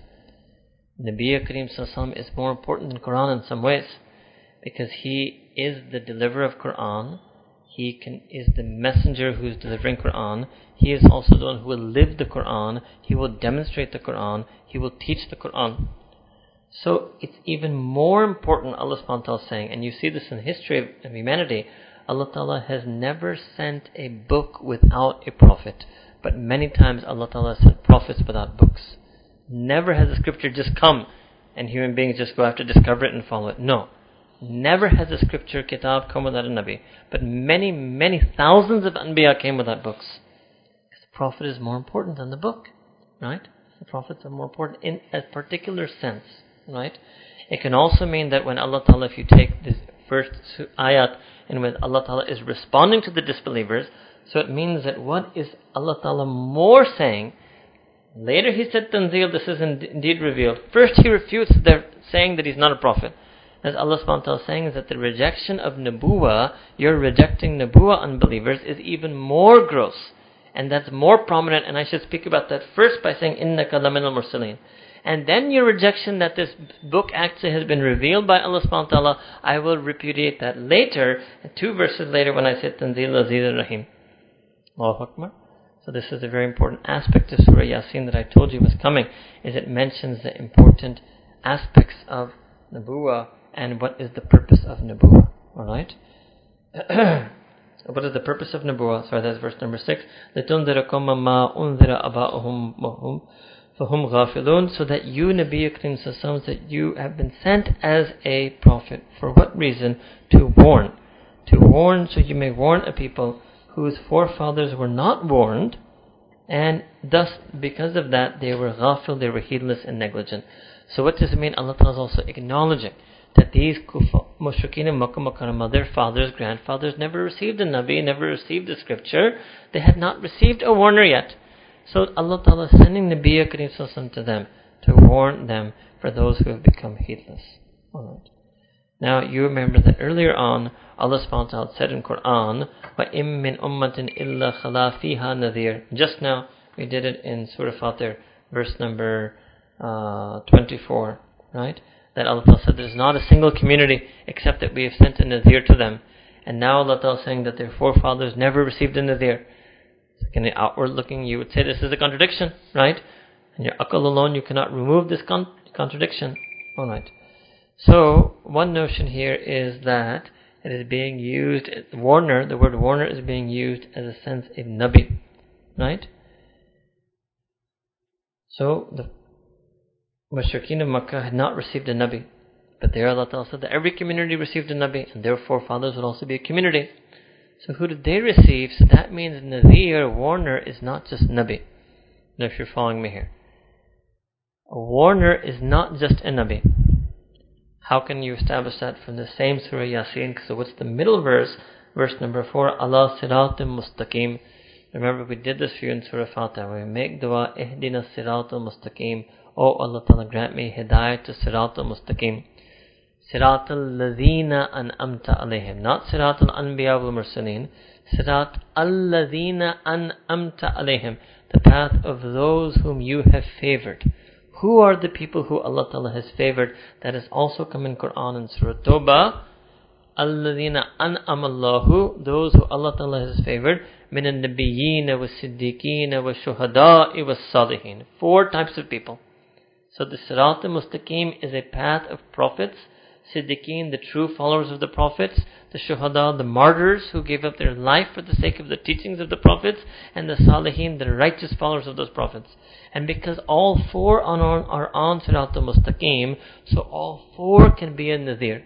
So yes, indeed, if when you take Nadhir to mean a Nabi, as it is here, then yes, the forefathers of the Mushrikeen in Makkah did not receive a Nabi.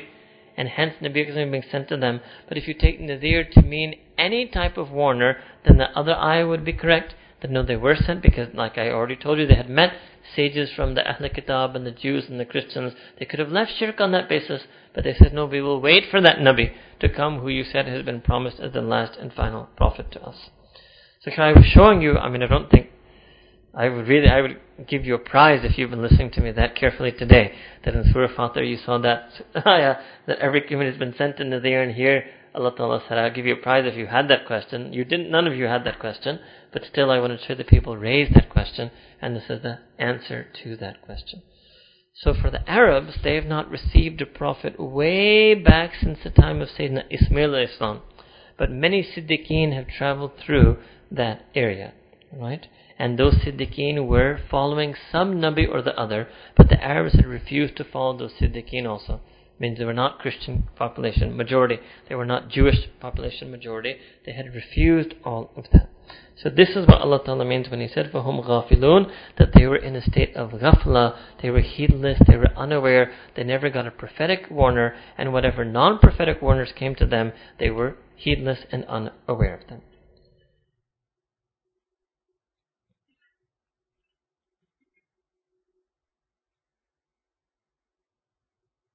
Okay, then also لَقَدْ حَقَّ الْقَوْلُ عَلَىٰ أَكْثَرِهِمْ فَهُمْ لَا يُؤْمِنُونَ.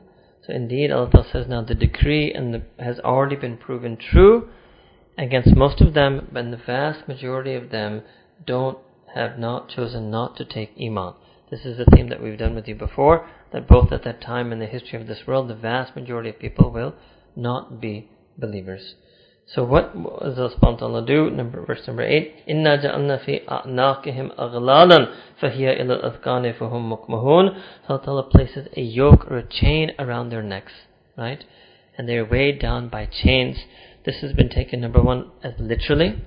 Literally they have chains in the sense in the fire of Jahannam, they will wear chains of fire. It can also be taken figuratively, that because they reject wahi and nubuwah, they cannot reach the heights of humanity, that is the potential of human being. So their kufr and their rejection of the Prophet ﷺ in Quran weighs them down in chains. Ghaflat is a chain. We think that if we're ghaflat, we're free and unfettered. That's the Western concept of liberty, that you're free and unfettered, free to do whatever you want. In Islam, it's the opposite. You have freedom through submitting to Allah subhanahu wa ta'ala. The Quran liberates you. The Sunnah liberates you. And if you're not following that, you're in chains.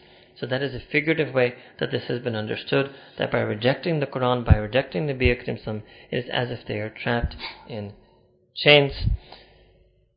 Verse number 9, وَجَعَلْنَا مِن بَيْنِ أَيْدِيهِمْ سَدًّا وَمِنْ خَلْفِهِمْ سَدًّا فَأَغْشَيْنَاهُمْ فَهُمْ لَا يُبْصِرُونَ. Allah Ta'ala says that we have placed a barrier, set a barrier in front of them, and set a barrier behind them. And then we have enshrouded them and enveloped them in such a way, فَهُمْ لَا يُبْصِرُونَ, that they are not able to see. Alright, what is that barrier that is being placed in front of them? Imam Razi in his Tafsir al-Kabir has mentioned that there are two types of barriers. One is the barrier that they've constructed for themselves, right? One is the barrier that they've constructed for themselves. That is their own disbelief, their own obstinacy, their own stubbornness in accepting Deen and accepting Iman. That is the barrier that Allah Ta'ala has set and put in front of them. Then there's the barrier that is behind them. The barrier behind them is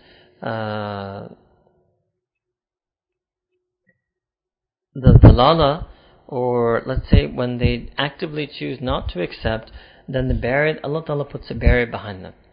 It means, we explained to you before, that when a person chooses to go astray, then Allah Ta'ala lets him go astray. उनकी खुद ही छूट दे देते हैं कि ठीक है, आपने नफ्स परस्ती करना है, चलो आपको छूट देते हैं. छूट means what? I won't send any more hidayah on your heart. You won't get any more hidayah. You won't feel an inner conscience calling you back to Iman. You won't be able to recognize the Prophet ﷺ as a Nabi.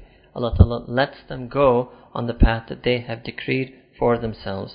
So now when they have these two barriers, right, so then there's this notion of فَأَغْشَيْنَاهُمْ, means there's a ghishawa, there's a veil, an enveloping, an enshrouding that comes over them.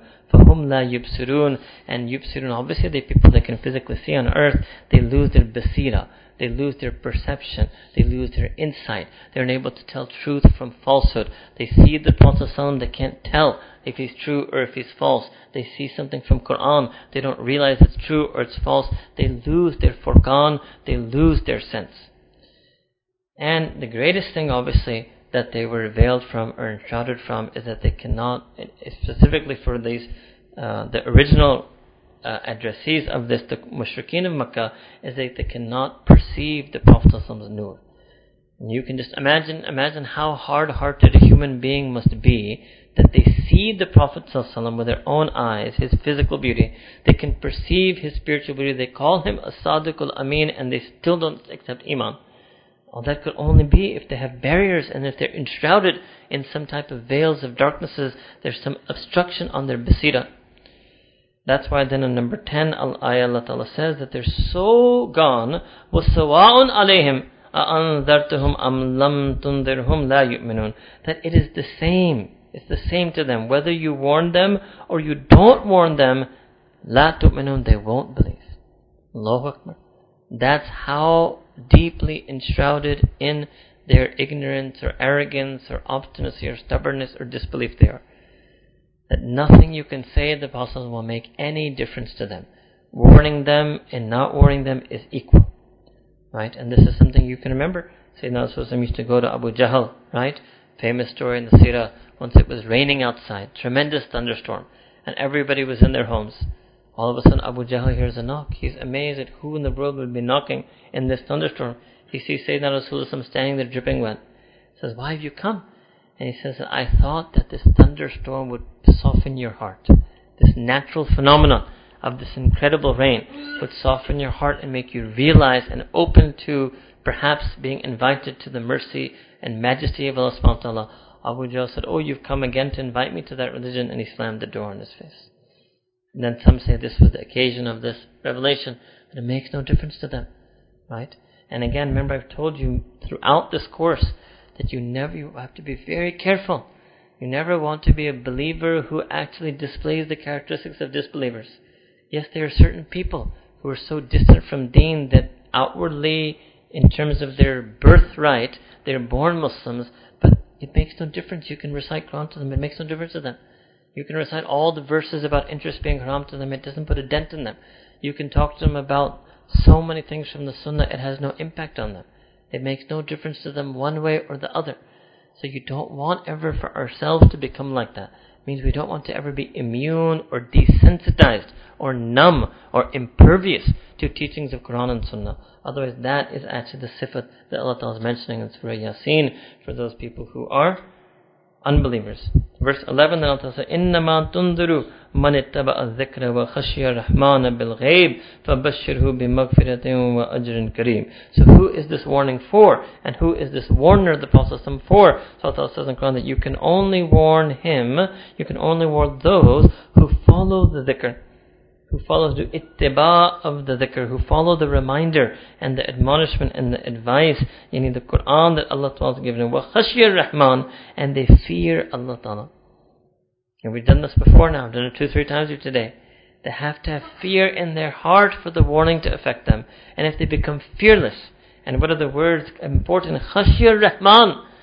And people like to say, why should I fear Allah Ta'ala is Ar-Rahman? Allah Ta'ala says in Quran, وَخَشِيَ الرَّحْمَنِ. They fear Allah, even knowing Allah is all merciful Allah, they still fear Allah subhanahu wa ta'ala.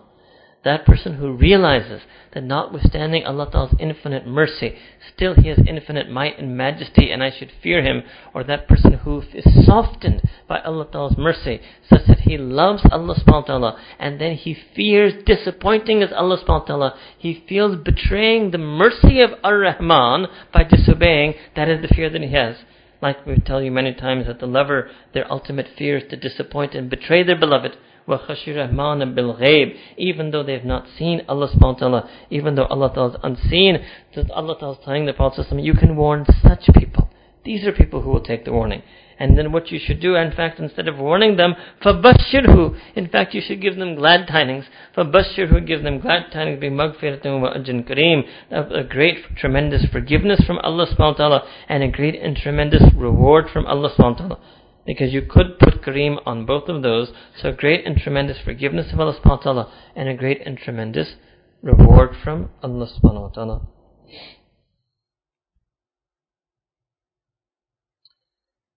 So, who are the murad of the Nabi Kareem sallallahu alaihi wasallam? The murad of the Prophet sallallahu alaihi wasallam are those who do ittiba of the dhikr of Quran, of all the advice and admonishment therein, and those who fear Allah subhanahu wa ta'ala. So we should make dua to Allah subhanahu wa ta'ala that He gives us those two attributes. And even today, if we adopt those two attributes, then the teachings of sunnah, teachings of nubuwwah would seek us out, they would impact our heart. Every hadith, every sunnah would enter into our heart if we had these two attributes, that we follow Quran and that we fear Ar-Rahman. And verse number 12, إِنَّا نَحْنُ نُحْيِي الْمَوْتَى وَنَكْتُبُ مَا قَدَّمُوا وَآثَارَهُمْ وَكُلَّ شَيْءٍ أَحْصَيْنَاهُ فِي إِمَامٍ مُبِينٍ. Allah Ta'ala says in verse 12, for we will revive the dead, and we record everything that they have sent ahead, and He sent before them, and what they will leave behind them, what they will leave after them. Allah Ta'ala says, we have accounted for every single thing. وَكُلَّ شَيْءٍ أَحْصَيْنَاهُ, we have encompassed and recorded every single thing فِي إِمَامٍ مُبِينٍ, in a book that is clear. In a book that is clear. Alright, so number one, Allah Ta'ala is that being who revives the dead. But not only does He revive the dead, He writes down everything. This is a very important verse of Quran al-Karim. It means that people leave athar. وَنَكْتُبُ مَا قَدَّمُوا وَآثَارُهُمْ. Right? They leave behind athar, you leave behind footsteps, you leave footprints, you leave a legacy of what you do. Everyone's life is not just lived, everyone's life is also sent forward in a record to Allah subhanahu wa ta'ala, and everyone's life they live is a legacy they bequeath to those who come after them. So that means we should want our life to, we should want to leave behind good athar. Remember those people who have good athar, their footprints lead us to Siratul Mustaqim. They're Siddiqeen, Salihin, Shuhada, obviously Anbiya, right? So they've left a good legacy. So we should realize that our life is something that we will leave trails behind. And all of that will be recorded by Allah subhanahu wa ta'ala.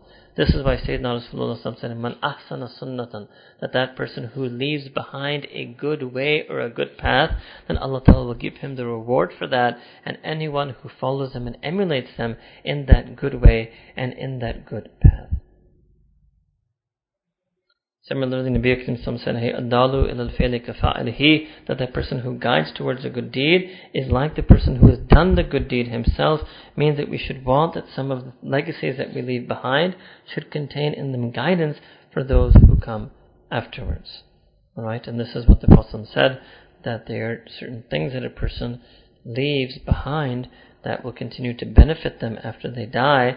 Number one is Sadaqah Jariyah, a charity that continues to benefit. Number two, Ilmun Nafi, knowledge that continues to benefit. And number three is a pious child, son or daughter, a pious child who will make dua for them, or is simply remains on piety due to the tarbiyah of their parents. It means that if parents do tarbiyah of their children, tarbiyah doesn't just mean manners and being polite and saying thank you. Tarbiyah in our deen means they make their children awliya. That's what tarbiyat awlad is. People today have sold themselves short. They think, bachu ki tarbiyat karna. What do they think that means? That they get into HSN, they get into Harvard, and they learn how to say thank you. No. In our deen, tarbiyat of awlad means that I raised my child such that by the time they reached adulthood and they reached wilayat at the same time. That's how to raise a child. If you want to call it tarbiyat of awlad. Allahu Akbar. That's what our deen is teaching. Right? So people who raise children like that they remain steadfast on deen, that every single second, every breath that child takes, not just the du'as for the parents, every second and every breath that child takes on taqwa and deen will be a sawab for the parents. To raise children like that is a legacy that will benefit a person after they've passed away. Verse 13, Allah subhanahu wa ta'ala says, وَاضْرِبْ لَهُمْ مَثَلًا أَصْحَابَ الْقَرْيَةِ إِذْ جَاءَهُ الْمُرْسَلُونَ. So cite to them Nabi Kareem Sallallahu Alaihi Wasallam the example of the people of a particular town. There's a large range of opinion in the Mufassirun as to which particular town this was, but some have said it's the town of what they call Antioch. It was one thing that's clear because it's going to come, it was one of the major cities of Christianity. The town was one of the major cities or centers, if you will, of Christianity. So Allah Ta'ala knows best exactly what city that is, and knowing which city it is not even necessary for us to get the lessons from this.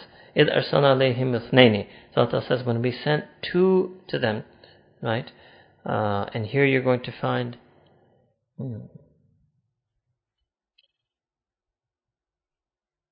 Chalo, I suppose we'll have to stop. I'm supposed to let you go at 5:15. If I begin the story, okay, we stop over here. We got lucky. Huh? We stop at verse 12. Tomorrow, inshallah, it's unfortunate for the men who work who may not be able to come, but inshallah tomorrow we'll continue and obviously finish Surah Yasin and go onwards. So here, even in this first 12 ayahs, I hope we were able to show you sufficiently how it is Qalbul Quran.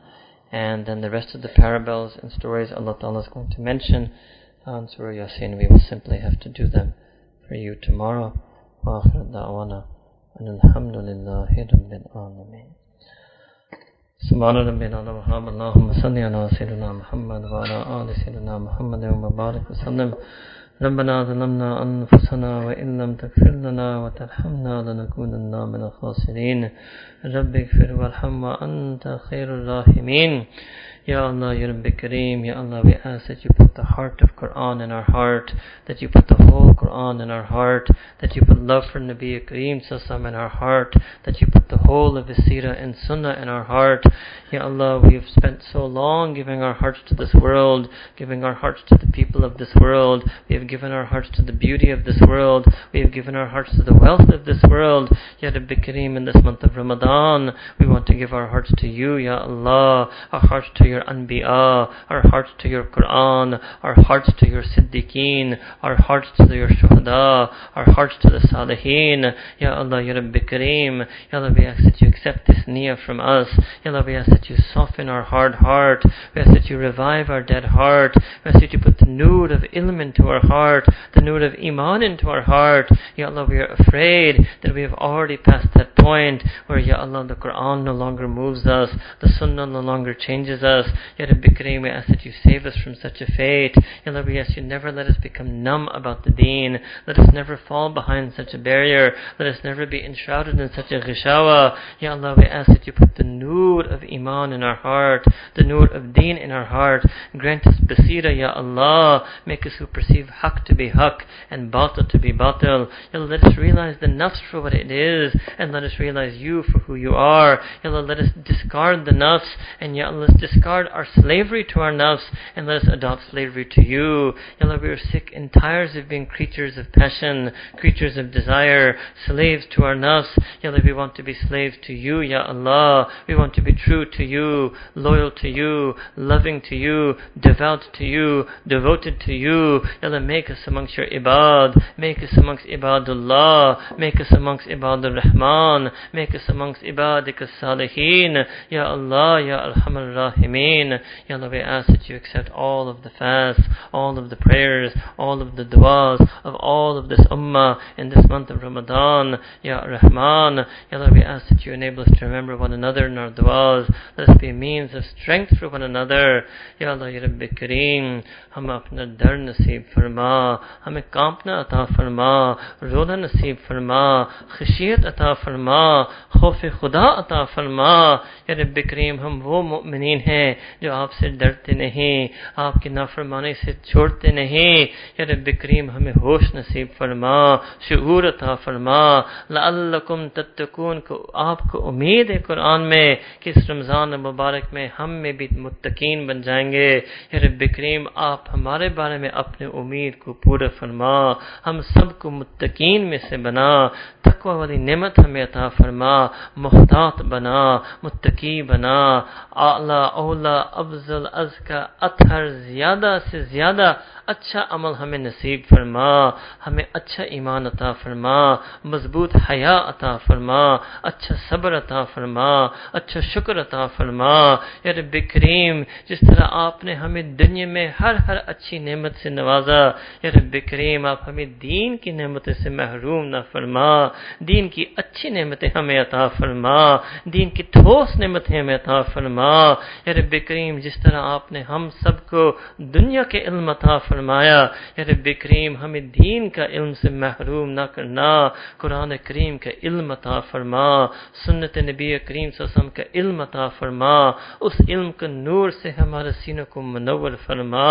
या रब्बी करीम, हम आपसे आप ही मांगते हैं, आपको आप ही चाहते हैं, हम आप ही के लिए रोजा रखते हैं, आप ही को पुकारते हैं, आपका अपना कुरान समझकर पढ़ते सीखते हैं. या रब्बी करीम, हमें भी अपना बना दीजिए. जब हम रब्बना रब्बना कह रहे हैं, या रब्बी करीम, आप भी अब्दी अब्दी से हमें पुकार दीजिए, हम सबको अपना बना दीजिए. या रब्बी करीम, हमें अपनायत नसीब फरमा, अपनी मैयत अता फरमा. या रब्बी करीम, जो मांगा है वो भी अता फरमा, जो भी अपने दिल में, सीने में, राज में जो नेक शरी चीज आपसे मांग रहा है, सबकी दिली फरियादों को कबूल फरमा. या रब्बी करीम, उम्मत मुस्लिमा पर अपने खुसूसी रहमत नाज़िल फरमा. जहाँ भी मजलूमीन है, मुतासरीन है, अपने गैबी मदद उनको शामिल हाल फरमा. कितने मजलूमीन साइम फिर भी रोजा रख रहे हैं, वो मजलूमीन साइमीन हैं. या रब्बी करीम, उनको पुकार सुन लीजिए, अपनी नुसरत अता फरमा, अपने कुव्वत से उनको कवि बना.